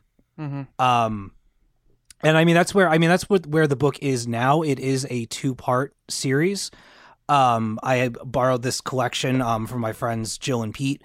And in all seriousness, when we started doing this podcast and I started really looking at comics in a different way, this is one of those things that I've seen everywhere throughout the years and have always wanted to read, but never really, not that I didn't feel like I could handle it, because quite frankly, and not to make this sound weird or anything, I am fascinated by this stuff. There are certain subjects throughout like history class and school. Usually the most terrible parts of our history, specifically American history, are the ones where I pay the most attention, because I cannot abide by the monsters of people throughout our human history that have existed and have had the influence that they've condemned entire races of people to death and to misery, whether it be through slavery, whether it be through the Holocaust, whatever. Strikes a chord with me, and while it sickens me, it also fascinates me at the same time. So I picked up Mouse, and like I said, I finished book one, and man, it is a powerful book. This book appearing on lists, you said it was one of the top 100 comic books you need to read before you die or something like that. Yep. Yeah, I mean, if you can handle it, Mouse is absolutely something that should be read. And it's one of those things where, everybody knows about the Holocaust. We've learned about it in school. We went to the Holocaust Museum, I think in 11th grade, as part of a school trip, and we walked the halls, we saw the piles of shoes and all the really terrible things. But to read something like Mouse, it just stokes the fire, right? Like you feel for it all over again, and because it's happening in this format, I'm possibly paying even more attention, because I'm being stimulated by the story as well as the visuals. It's a black and white graphic novel, and all of the characters, they're humanistic, but they're anthropomorphized mice and pigs and cats, like the Gestapo. They're cats, so the natural enemy of the mice, and it really works well for the story in kind of this almost like Animal Farm kind of way, where you're reading a story about barnyard animals, but it's about humans and the way that we treat one another. So the appearance of the book almost kind of softens the subject matter ever so slightly. I mean, it's not cutesy in any way, but it's perhaps a bit more pleasant, and the violence isn't as startling as it would be if it was if it were human characters, and I'll get to why that is in just a minute. But I mean, the struggle of these people and of these mice and what Vladek himself and his wife's name at the time was Anja, and he remarries to a woman named Mala, who is completely, she can't take Vladek, like the person that he's become. Doesn't know why she married him. He's very miserly. He is insistent on fixing everything himself, even though he's too old to do so. Won't spend a penny, but will like take the napkins from the local diner and stuff them in like their, napkin holder, but won't give her money to go and, buy X, Y, and Z, get her hair done, things like that. And Art kind of, as he's doing these visits and he gets involved in these arguments between this married couple, he kind of stays on the outside because he knows that if he gets too close to it, it's just he's gonna wind up in the middle. And he knows his father, and he knows that his business is his business. So it's a really kind of interesting relationship that the three of them share in this book one. But I mean, in terms of the story, you listen to Vladek tell the whole thing from beginning to end, or at least from where I am, from the beginning to kind of like the war ramping up and Hitler coming into Europe and things changing and the raising the level of fear for these characters as the pages go on. And there's a lot of content here, and it's story, and it's all, you're constantly reminded that you're not reading fiction. You're reading somebody's memoirs set to, a comic book story. And I mean, you hear things about having to go from job to job and setting up, like establishing a business to feed your family, and then having the Gestapo come in and take it from you and take your livelihood and kill your people, having to hide in bunkers, having to build like housing beneath dumpsters, and how the weight and the boiling of the garbage in the summer days is what keeps you heated at night during the winter. How the elderly, anybody over 70, was tricked into going to the gas chambers. The apartments were overcrowded beyond belief, and entire neighbors were taking people in for bribes and hiding them in their attics and in their wine cellars and creating false walls and false doors and just all of these things to kind of help the people and help people that they knew and were friendly with during this change, but also profit from them at the same time. And so that they're helping, but it also feels a little dirty. You hear these horrible stories about the German prisons and how there were people in the night that were pushing the bars out of these places just so that they can jump from them and commit suicide. There's a part in the book where everybody's being led into a stadium, all the Jews are in the stadium, and they're being separated, male, female, children, elderly, so on and so forth. And the children some were 2 and 3 years old, that weren't cooperating and were crying for their parents, rather than like try to calm them or do anything, they just picked them up by their arms and legs and threw them against brick walls until they died. Like, this is how they solved these problems back then. And I mean, it's all in this book. It's all told as expertly and as precise as possible. I'm probably using the wrong adjectives to describe it. It gets right in there. Like, it gets to your core, and it reminds you of just the horrible shit that has like befallen our race and the things that we've done to our very own people throughout history. And I mean, I know that there are many things, and even things today, that are happening all around us that are absolutely terrible. But I mean, this is just such an incredible recap of that stuff. And I mean, as much as it's painful to read at times, I'm really excited to go to book 2 and finish the story and find out how Vladek survived. And you know what's left for him to go through that he hasn't gone through already, that I've already read. Right. I mean, you're talking like 128 pages of somebody's heroism and somebody's story of going through this beyond tragic part of our history and coming out the other side, not only alive, but smarter, you know? And I don't fault him for him being ornery and for not trusting people and for being miserly. If all you had to survive and to bribe people with was like your grandfather's gold watch that you hid inside of a chimney for years, and you had to wait days without food just to walk back under the cloak of night to break into a house and sift through all the ashes just so you would have money for bread, that's just blows my mind. Yeah. So I don't, Bob, if you wanted to jump in. That's You haven't read it, right, Bob? No, I haven't read it either. Joey, you have, right? Oh yes. Yeah. I actually read Mouse and Mouse 2 in a class at Rutgers alongside Fun Home by Alison Bechdel. Oh wow. That was an intense couple of months. Yeah.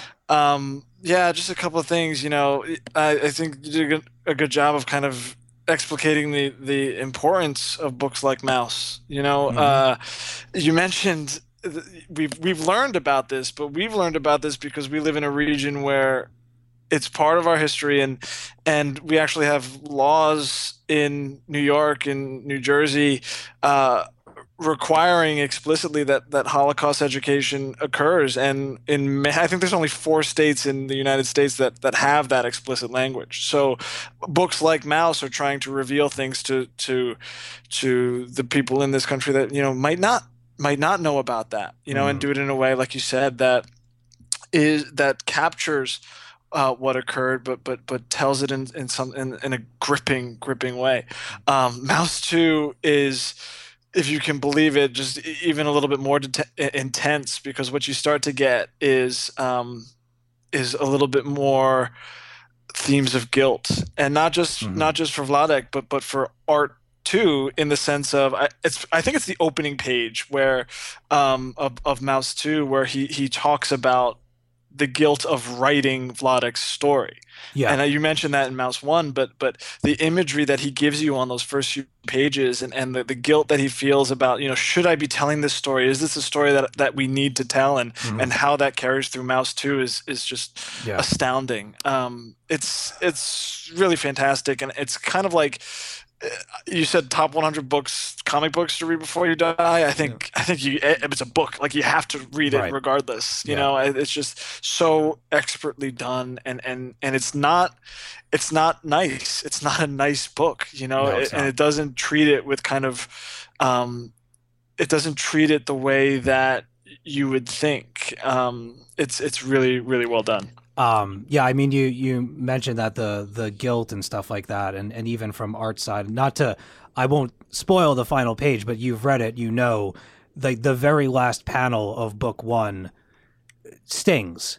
Yeah. Really, really, you almost, for just a moment, you kind of, you hate your window into this story. Yeah. The creator, and, you know, he kind of exhibits a form of impatience with his father when hearing these stories, because, you know, going to your parents' place is a drag, and you have to watch your dad. You have to hear the story about how, you know, he can't wait. You can't be bothered to go and help him with stuff on the roof, so he's off doing it himself, and he's probably going to get himself killed, and just rolling your eyes, and, you know, why don't you just hire somebody to do that for you? I'll pay for it.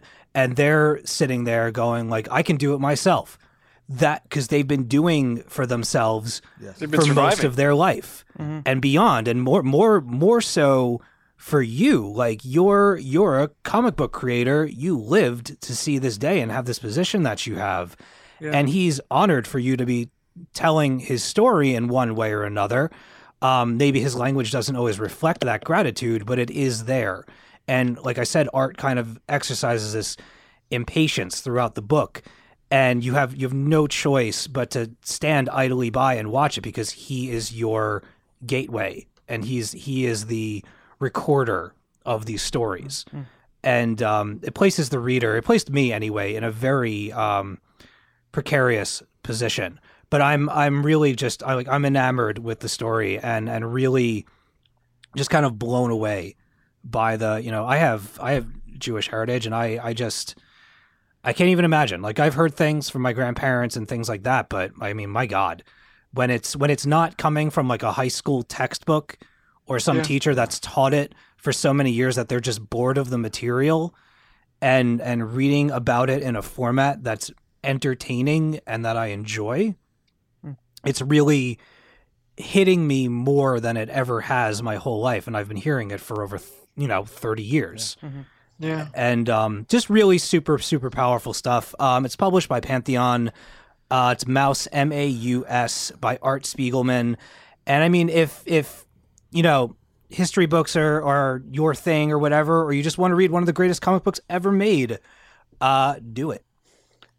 All right, cool. Yes. Bob, talk about Hellcat. Shift. Wow, that's a segue for you. Yeah. We are to issue 3 by Kate Leth and Brittany Williams with colors by Megan Wilson. And it continues to be charming and wonderful and lovely, kooky. And Patsy, struggling with her new position in the world. I mean, she's died and come back, which is one thing. And then this comeback is sort of spoiled by an old friend who's doing some bad stuff, which we'll find out some more about as we move forward. And here, there's no way that... It's tough following, Mouse, I got to tell you. Patsy has a problem a lot of New Yorkers has. She ends up in a new apartment and struggles with the landlord, who's a real creep, who's trying to throw people out. And we discover that the reason he gets people to leave and not pay their rent, and he's got a son who has a really interesting superpower. He can control bed bugs. Mystic bed bugs. Now, I would think that somewhere in New York there might actually be mystic bed bugs. They're just, they found him on the subway last week. How a bed bug gets on the New York City subway is beyond me. I mean, he's got to go to work. There you go. I wonder if he jumped the turnstile. I think the fact that they've never found one on the New York City subway is the more... the rats eat them. Yeah, maybe. Yeah. Sorry. Patsy goes for help, and of course she goes to Doctor Strange, who gives her a little bit of a, upgrade, just like in a video game. It's hysterical and real and funny, and I can't help but recommend Hellcat to anyone who's looking for something on the quirky edge of things. Joey, I know you read it. I love it. It's so wonderful. I actually, it's so funny because I know that you guys are big fans of the Doctor Strange book. I actually swapped out Patsy Walker for Doctor Strange on my pull list. Or reverse that. I swapped out Doctor Strange for Patsy Walker, and then Doctor Strange showed up in this book. Yes, and I'm like, he's haunting me. How dare you? I love the artwork. I think it's so funny and so quirky. And there's a couple of panels where like Patsy's sleeping and she's like drooling. Yes. And I'm like, this is remarkable. It's funny. It's like real. And I just love the character. I totally agree with everything you said. Really fantastic. It's a must. Steph, you still on the Hellcat train? Yeah, I'm a couple issues behind. I read number 1 and that's it right now. Like I'm stockpiling. You're gonna love it. That's so and then good. the letters column at the back is just pictures of cats reading. Which is my speed. Yeah. It is just for those looking for something as a palate cleanser, if you're some heavy reading, wonderful book to pick up. If you're just looking for a different take on the whole superhero things, it's there too. It is just wildly funny and inventive, and comics need to be more of that. And you can do it within this framework of it's still superhero and it's in continuity. So, maybe someday the Avengers will fight, Federico and his bedbugs. Telekinean. Yes. I do want to see, I know they're doing a Squirrel Girl Howard team up. I do want to see a Patsy Walker Squirrel Girl team up. Oh man, you should see in the game Marvel Heroes, they've actually made an unbeatable Squirrel Girl skin that you could put on your character, and the the transfer from my comic book page to the video game is flawless. Nice. It's awesome. Cool. Stephanie, I know you had a book you want to talk about too, right? Yeah. So I wanted to mention Another Castle, which is from Oni Press. So that's by Andrew Wheeler and Paulina Ganesho, who you would remember probably from Zodiac Star Force. Andrew Wheeler, you may remember from the internet. He, I believe, writes for Newsram, maybe, or one of those places. Or maybe it's CDR. One of those places. That's not us. But yeah, so this is their new comic that releases now? Question mark. But it's a really delightful comic that features a princess, and she's named Misty, and she's basically trying to be her own hero, but runs into problems along the way where being her own hero and being her savior is a little more complicated than one might have you believe. For instance, her father, the king, has taught her self-defense because princess abduction rates are very high. And she wants to, be able to not rely on a prince or men or soldiers, but there's sort of these politics where if she's not doing what is expected of her, bad things happen to her kingdom. So it's this fine line for her where she has that sense of duty to her people, but she also has a sense of duty to herself. And I'm making it sound a lot more serious than it is. It's a lot of fun, and Paulina Ganesho's art is so delightful. It's like sort of like Disney-ish meets like Noelle Stevenson-ish meets like, I don't know what else, but it's so beautiful. And her colors, I'm pretty sure Jess did the colors. If she's not, I'm so sorry. Are just so vibrant and just pop out at you. And I just really enjoyed this first issue. I thought it was interesting. And you're kind of like, why is this called Another Castle? And you think it's because of one thing, and then it all gets turned on its head. It's a lie.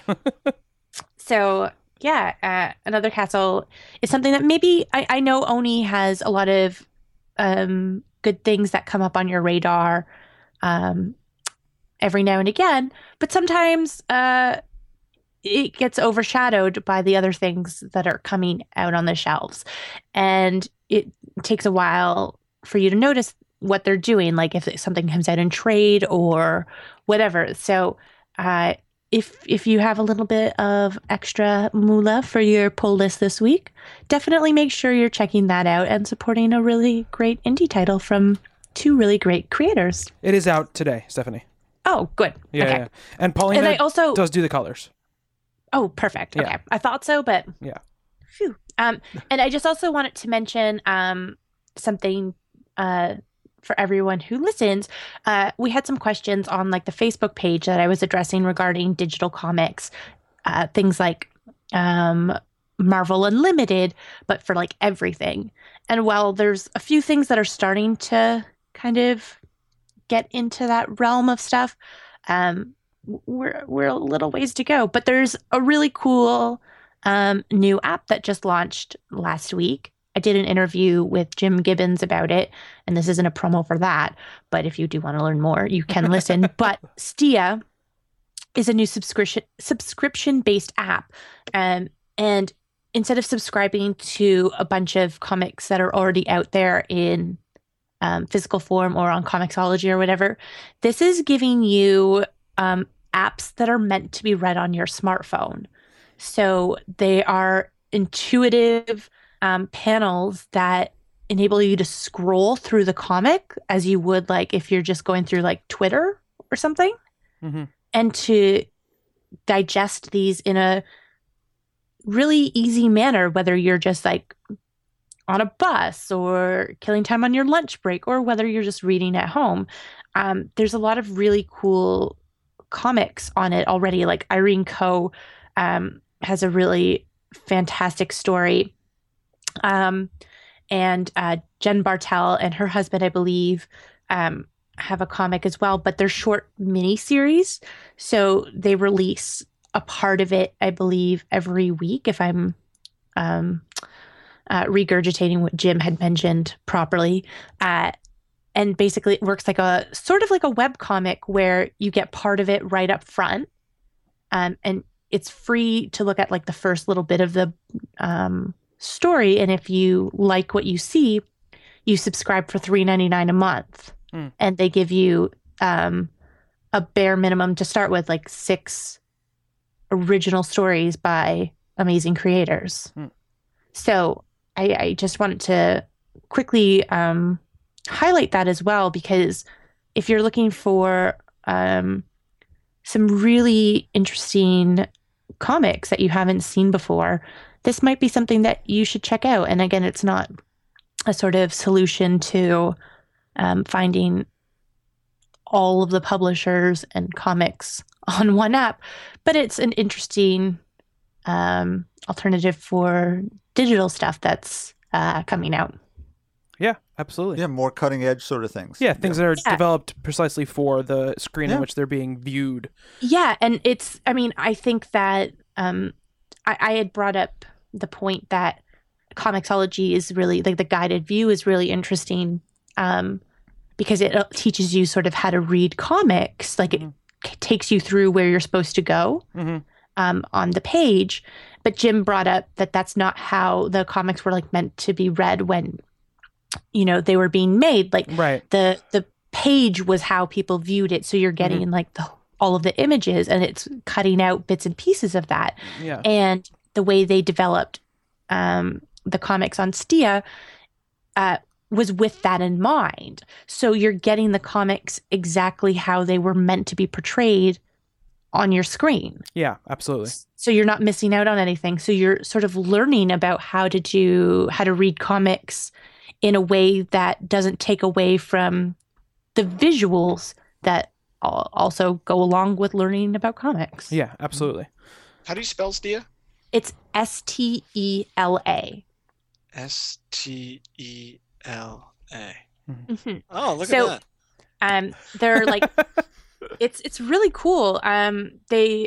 They were kind enough to give me like a little preview of some of the stuff on the site, and like it's fantastic if you're into indie comics and web comics and digital comics, and again supporting indie creators. This is like 100% up your alley.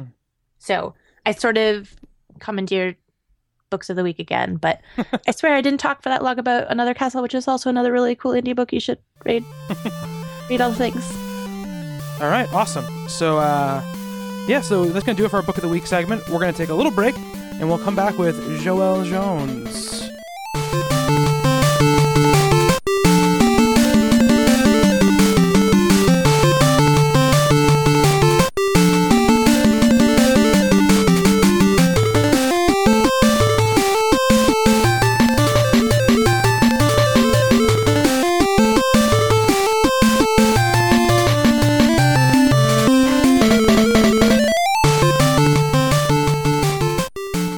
Welcome back to Talking Comics, and we are as pleased as punch to have with us tonight the co-creator, co-writer, and artist on our best miniseries of 2015, Joelle Jones. Thank you for being with us tonight, Joelle. Yeah, thanks for having me. After meeting you at Special Edition, it was just one of these things I thought would be a natural, and so glad that you said yes. So let's just jump right in. Again, this as our choice for just best miniseries, and on so many levels, it was just absolutely perfect. Now, it also covers so many genres. How would you describe Lady Killer? I usually end up just saying the elevator pitch, which is, what is it? Mad Men meets Dexter? Or yeah, I'm trying to remember which one we use. Now, I'd heard there was a pitch video as well. A pitch video? Yeah. No. No, see, it's the stuff you read on the internet. You just can't The trust internet it. lies all the time. I Bob. know. I never trust the internet, and here's the time I did. Now, now, this was your concept. You brought this to Jamie Rich in 2011? Gosh. Yeah, I think so. Yeah, it was Okay. that long ago. Now, how many steps then? How did you get from the initial pitch, the idea, what forms did it take? Any changes bringing us to this marvelous miniseries? Well, it started, I brought it to Jamie. I had the idea, but because I'd never written before, I was kind of terrified at the idea of doing it on my own. So I approached him, and we lived about a block away from each other and hung out all the time and have worked together for years. So it just seemed natural to bring him on and kind of hold my hand a bit on the writing process. But my schedule just didn't allow for me to start it until a couple years after, I was talking with him about it. But once it freed up, I, got to dive right in. It was great. Now, you did collaborate with Jamie previously. Now, Joey has just read 12 Reasons Why I Love Her, which was your first collaboration. So, Joey, shoot. Yeah, I loved the book. It was really cool. I know that Oni Press just released the 10th anniversary edition, so congratulations for that. How have you seen your work or your kind of how you approach a story change in the 10 years since 12 Reasons Why I Love Her? Well, I hope it's changed a lot. I mean, it has been 10 years, so I'd like to think it got better. And I definitely approach it with a lot more discipline than, because that was my first book. So, try to bring experience into every new project. Now, you went from the romance of 12 Reasons Why I Love Her through to You Killed Me, which is sort of that film noir femme fatale thing. Natural progression, I guess, through into Lady Killer, right? Yeah, it was funny because I don't really like the romance genre, but I was excited to work, and I really wanted to cut my teeth on something, and working with Jamie was the perfect opportunity to do that. But for the next project, he asked me, do you have anything after 12 Reasons? And I said no, but I'd really love to do something noir. And so he worked something up, and it worked out, I guess.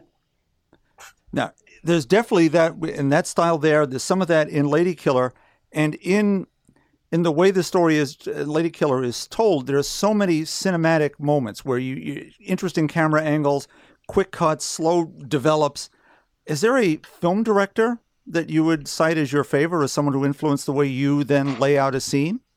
I love Billy Wilder, and I spend a lot of time looking at his films, and I love the way he tells a story. So, and I'm not as big of a cinephile as like Jamie is, but I definitely am influenced by it. Well, Wilder always had that mix of sort of sweet and sour. Mm-hmm. And so that's certainly here. Now, if they had in that period, or you made a period version of Lady Killer with actresses from that period, who would you see playing Josie? Oh my gosh, that's a good question. Oh, that's a tough one. I don't know. I think Elizabeth Taylor, because she's got this dark quality to her, and they kind of have similar looks, but that's just off the top of my head. Oh, no, she was right up my list. I would say Ava Gardner, too. Oh, my God. She'd be fantastic. See, we've got this. We got to get to Hollywood and just pitch this. We got to do a CGI version of Ava or Liz or whatever, and we can do that. Let's Skype them in. Yeah. Get it done. Yeah, we can do that. We have that work. We can dig her up and prop her up. Weekend at Bernie's situation. Right, exactly. Now, I know Steve has a question about how your art style sort of developed and what the influences. Yes. My question is, who or what have been some of the biggest influences when developing your art style? When I was young, I think it was, I don't know if I say his name right, Spicciolo? Yes. Yes. Yeah. Yeah. Well, I grew up reading comics, and something about his art style was so alive to me and just so exciting. And he definitely influenced quite a lot of my stuff, and him and Terry Moore probably quite a bit. Yeah, I flit around a bunch. I know I went through a J. Scott Campbell phase. Joe Madureira, I can't say it either. Is it Madureira? Yeah, imagine. Okay. I think so. I- I have the same thing that you do. We're Joelle. also I don't, with you. I'm like, Yeah. I say it. I think I say it a different way every time I talk about his name. So I just tend to mumble it. yeah, Hey, hey. I'm stealing that. yeah. Yeah. Have you had time to check out Doctor Strange, Wachow's work on that? Oh my God, it's beautiful. Isn't Yes, it I've been amazing? reading everyone. So good. It's really good. Bob, do you have more art questions, or did I You kind got of an throw art in quiz. one? Go, please. One out of nowhere. So in looking you up online, just to kind of, we actually met at Special Edition Comic-Con last year, and just to refresh myself, I came across a photo of you with Arnold Pander doing karaoke. Yeah. Okay, so my question for you is, what is your favorite thing to karaoke when you get up on stage? I do karaoke a lot. And What are your go-to artists? I've since retired it because I've done it too much, but usually the first one I went to is Bjork. Nah, that was my first one at the Halloween party. I did Army of Me. That's awesome. Very cool. Yeah, you can't go wrong. It's it's so fun. Nice. I like it. Now, for the second series, you're going to be doing the writing solo. Any challenges you found so far with that, or is it more freeing? Well, actually, in the first series, I found myself kind of letting go of the side of the pool a little bit more with each issue. So by the end, I was writing it by myself. And, Jamie was there to kind of quality control it at the end. But yeah, so, it's, I think the discipline is probably the hardest bit about it. I tend to juggle quite a lot of projects at the same time. So, when I'm not presented with a script, I realize I have to write it myself. That's always the worst bit of it. You used the word discipline a couple of times tonight. What exactly have you disciplined yourself in? Like, in what ways to kind of like hone your craft, if you will? Basically, it's staying in the chair and just drawing, never getting up. It all comes. I mean, I work at home now. I used to work in a studio with a bunch of other artists, and it's really, really hard to just stay in that chair, and especially when you're having really bad days drawing. Do you listen to music while you draw? I don't. No, I listen to a lot of podcasts and I listen to a lot of audiobooks. Yeah, one of the things when I was going to school, they were telling us not to animate while listening to music because you start to actually animate with the music. Yeah, I can see that. Yeah, and same thing for when you're drawing is, I mean, some people are able to really get into it, but for those that are a bit more distracted in general, their lines start to move along with like the timing and the rhythms, and before you know it, you've made several mistakes in your artwork. Oh yeah, you can absolutely. Like I used to, I still sometimes listen to music when I thumbnail, and I found myself listening to Kanye West a lot when I thumbnailed Lady Killer, in particular. Have you heard the new album yet? It influences it. Well, I mean, when I read Lady Killer, I was like, "There's Kanye West all over this thing." I know. You can totally tell. There's Easter eggs for the life of Pablo in the Blood Spiders. Right on top of the Space Needle and all those things going on. Now, I think it's an interesting connection in that in the second series, from what I read, it'll be Josie sort of starting her own business. Mm-hmm. And in essence, with you now in complete creative control, you have too. So how is the Lady Killer business in general? What's been the reaction you're getting? Yeah. I wrote out the synopsis for the whole second series, and I realized that I'm just sort of aping my own life, which is not something I was pleased to figure out. But it's going really good. I mean, it's stressful. It's scary to kind of do it all by myself, and but I guess when people pick it up and don't hate it or maybe hate it, I don't know. I guess I'll hold my breath until then. I don't think you have to worry too much on that. I have a really left field one. When I see, I have hanging in my kitchen the cover of issue 1, that print. And I think she does a much better job of cleaning up her kitchen than I do mine. She has all those wonderful tips in the back matter of the single issues that are missing, sadly, from the trade. But when I see the poster for the promo for the new issue, it's Cocoa Beach, and as a child of the '60s, the first thing that comes to mind is I Dream of Jeannie. But I see Josie as more Samantha than Jeannie. Where are you on this burning question for? Inquiring mind. Definitely more Samantha. Okay, there we go. I would have thought that. Yeah. No, the whole reason for Florida is just that it's, I'd gotten really tired of doing it in Seattle, and I wanted her to kind of branch out, and I don't want to draw the same stuff over and over again. So it just seemed natural to move them to a different location. And I love with the strange juxtaposition of, sunshine and coconuts and tiki and this tacky Art Deco with violence. So it all kind of plays around the same stuff. Yeah, and the same way as Josie has those two worlds too. Plenty of tiling to mess up. Yeah, thanks. Yeah. Lots of pink flamingos to shatter over people's heads as we run around. I like it. Now, speaking of sort of the two worlds of things, there's a terrible segue. Josie certainly shows just tons of agency. And so in choosing this period to tell these stories in, she has this prescribed home life that's self-limiting at a certain level, but then she branches out and in a way that speaks to that growing women's movement. How important was it for you to get that sort of message out to the people? It hasn't been a conscious thing. I think that, it's just sort of speaking to my own experience. And, I grew up in a really traditional setting.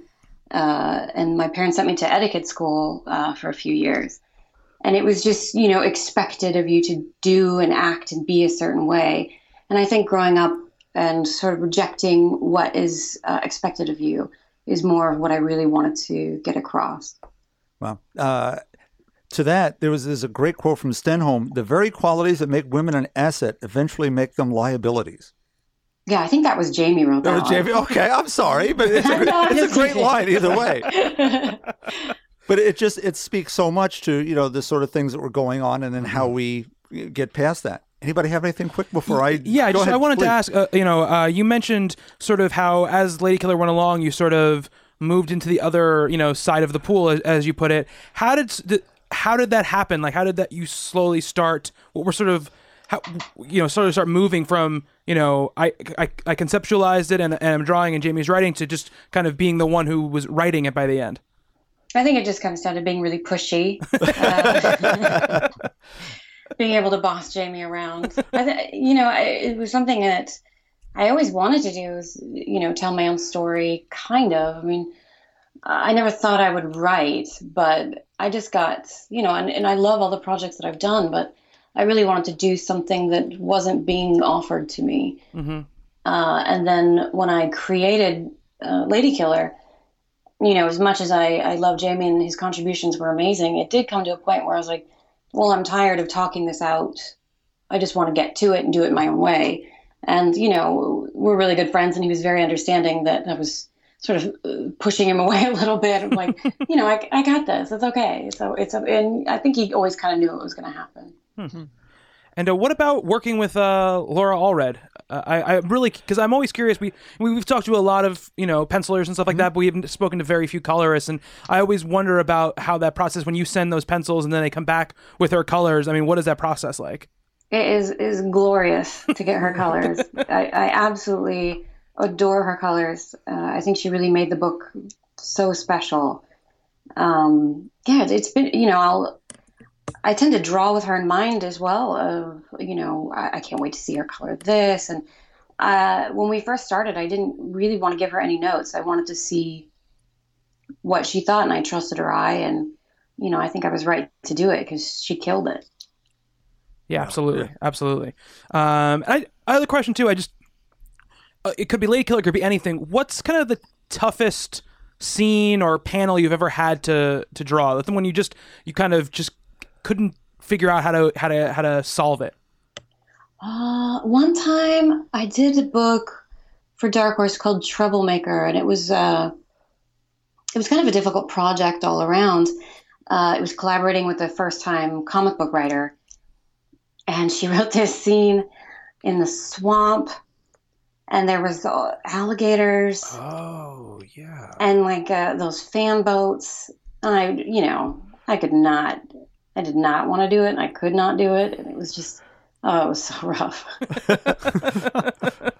Lots of moss and hanging vines. And Yeah. what To else this could day, you I put in refuse to draw alligators. I just don't want to do it. I'm so traumatized. So even with Josie in Florida, there are not going to be any alligators. There's no alligators. Oh, No swamps, no alligators.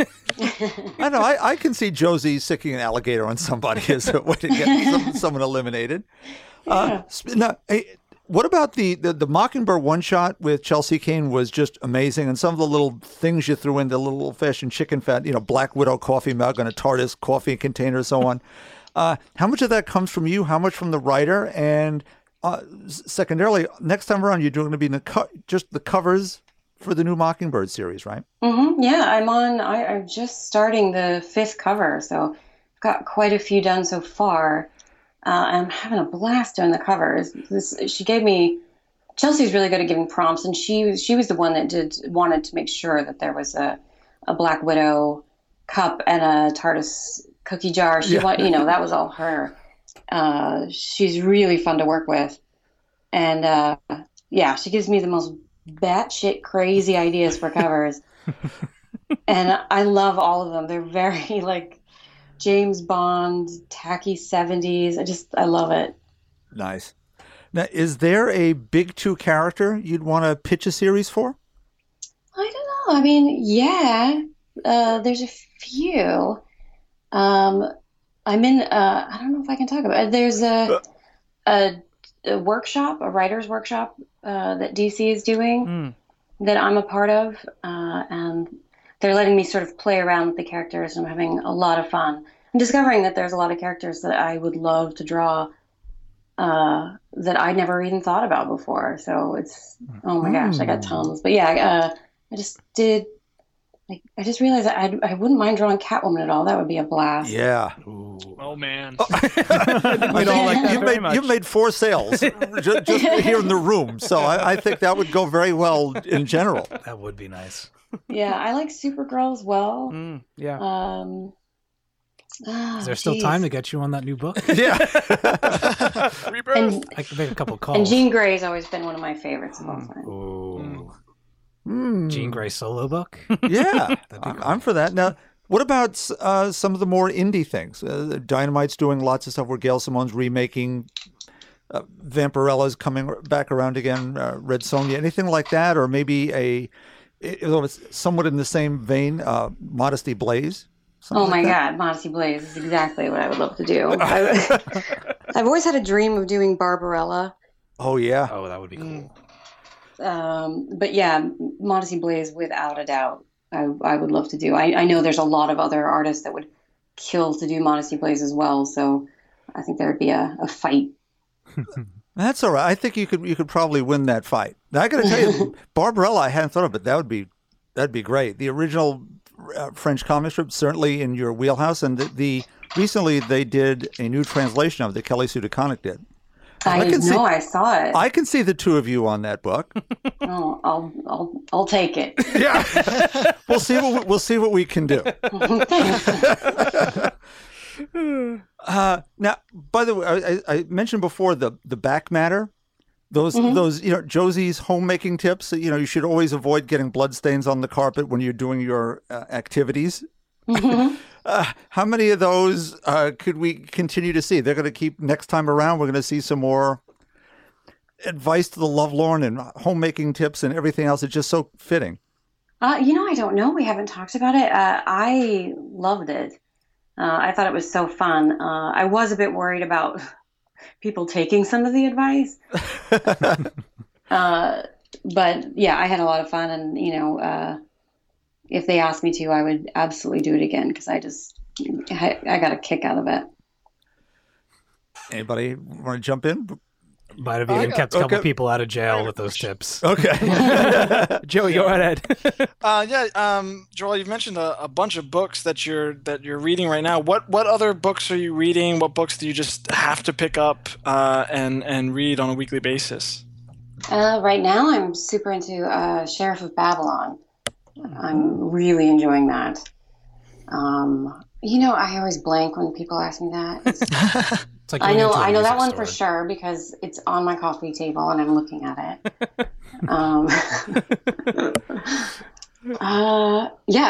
Doctor Strange, absolutely. That's been great. What else am I reading? I've been going back and reading. I read some Batgirl because I missed the whole thing. Okay. So I'm starting that from the beginning. But yeah, I just sort of willy-nilly like pick things up and put them back down again, and Do you find when you're kind of in the midst of creating that it's tougher for you to read, or do you think it's kind of essential to keep reading and keep checking out the medium while you're in the midst of sort of doing what you're doing? I think it's both. Okay. I think it's important, but I don't do it. At the end of the day, the last thing I want to do is look at a comic book page. Mm-hmm. So it's, sometimes I'll do it with my breakfast. I think is when I get caught in a book, but after I get done working, there's just no way. Right. Yeah. I just want to watch like fail videos on the internet. Cat fails. Mm-hmm. Well, you mentioned you listened to a lot of audiobooks. What was your most recent audiobook listen? Well, that's embarrassing. The last one I just finished was, I think it's like an encyclopedia of serial killers. Okay. Not embarrassing, especially considering the book that you're. Yeah. Yeah.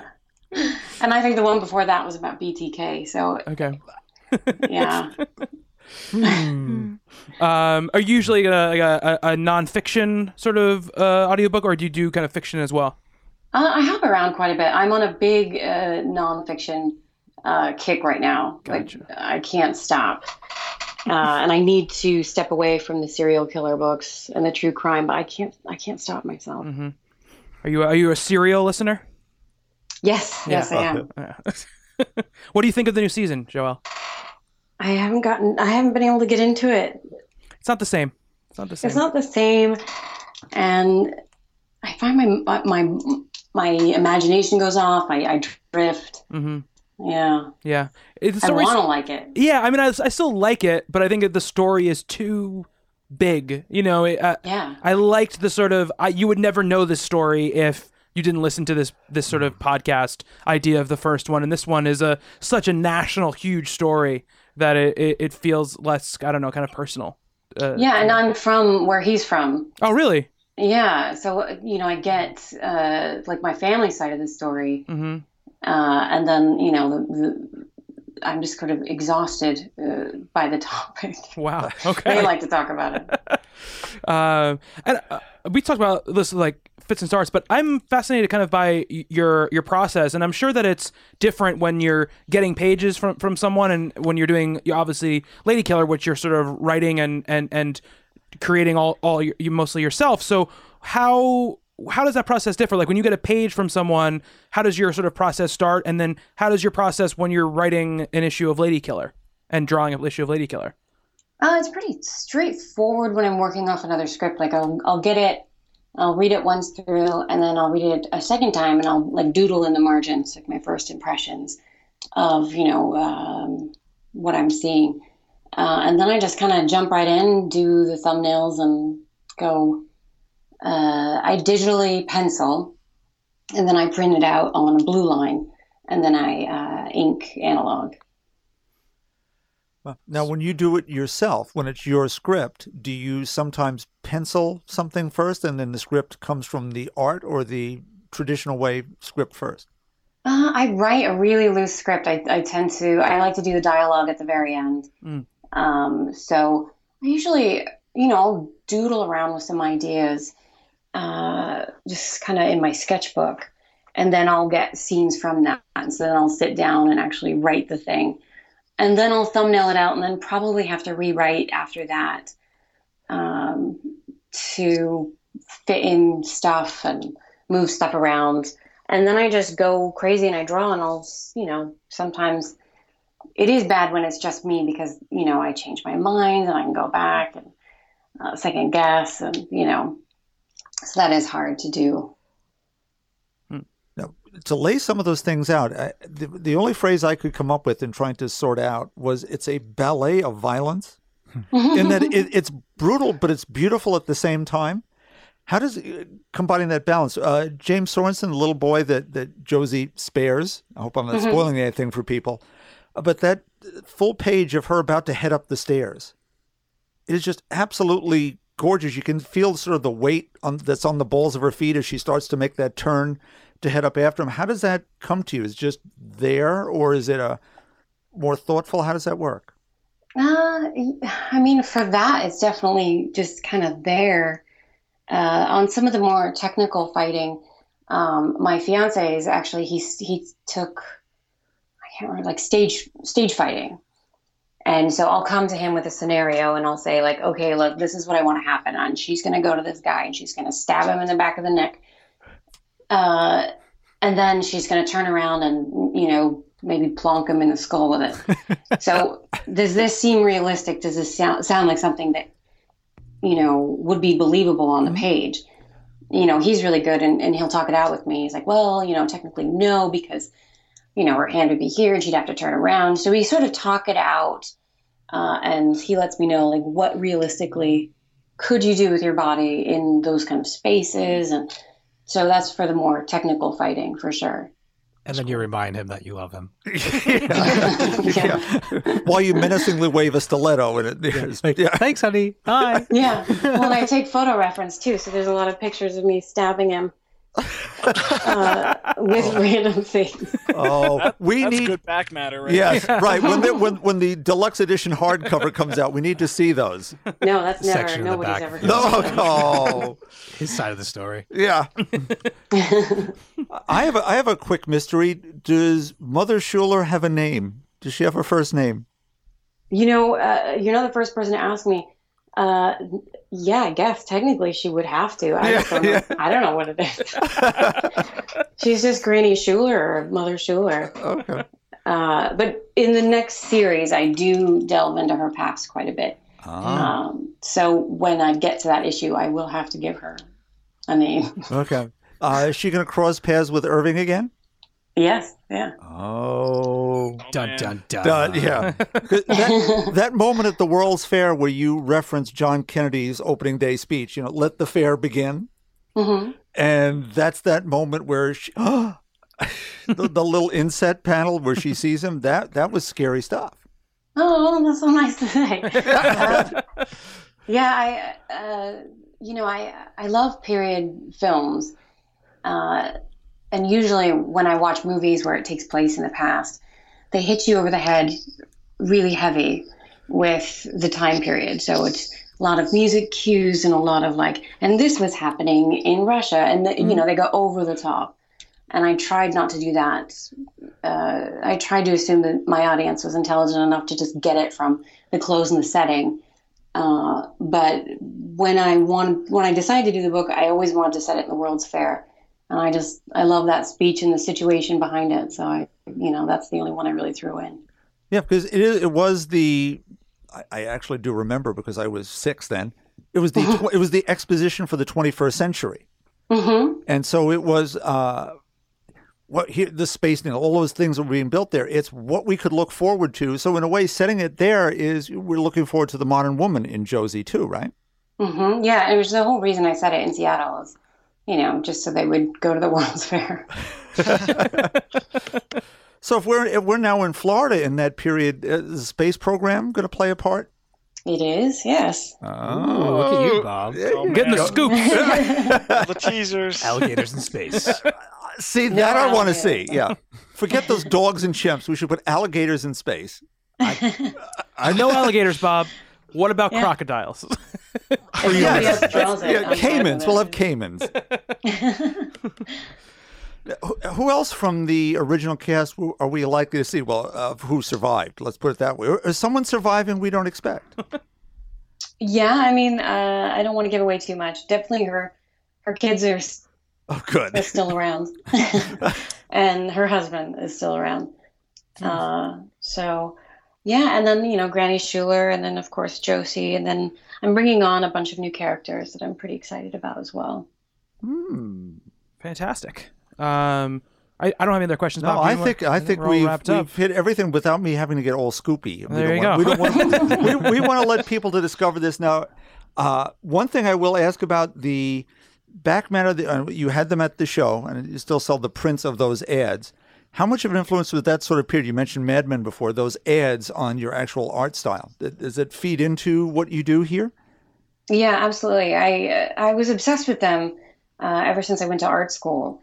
And I've just pored over them for years. And I think Lady Killer was just sort of a way of exercising those demons and kind of getting it out of my system. The love for those ads. I just, can't get enough. No, as someone who grew up looking at those magazines and those ads, and then the mad parodies of those ads. I'm sure you've seen some of those. Ringo doing Prel shampoo or whatever.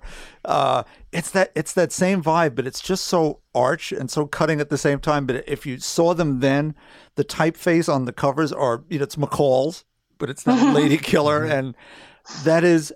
We have a friend Jackie who does our Talking Games podcast, who had in her bathroom the series of sort of weird pulp magazine paperback book covers, and there's all the ones you'd imagine, the really heinous crime books. And she has, I think she has the one that's for Cult.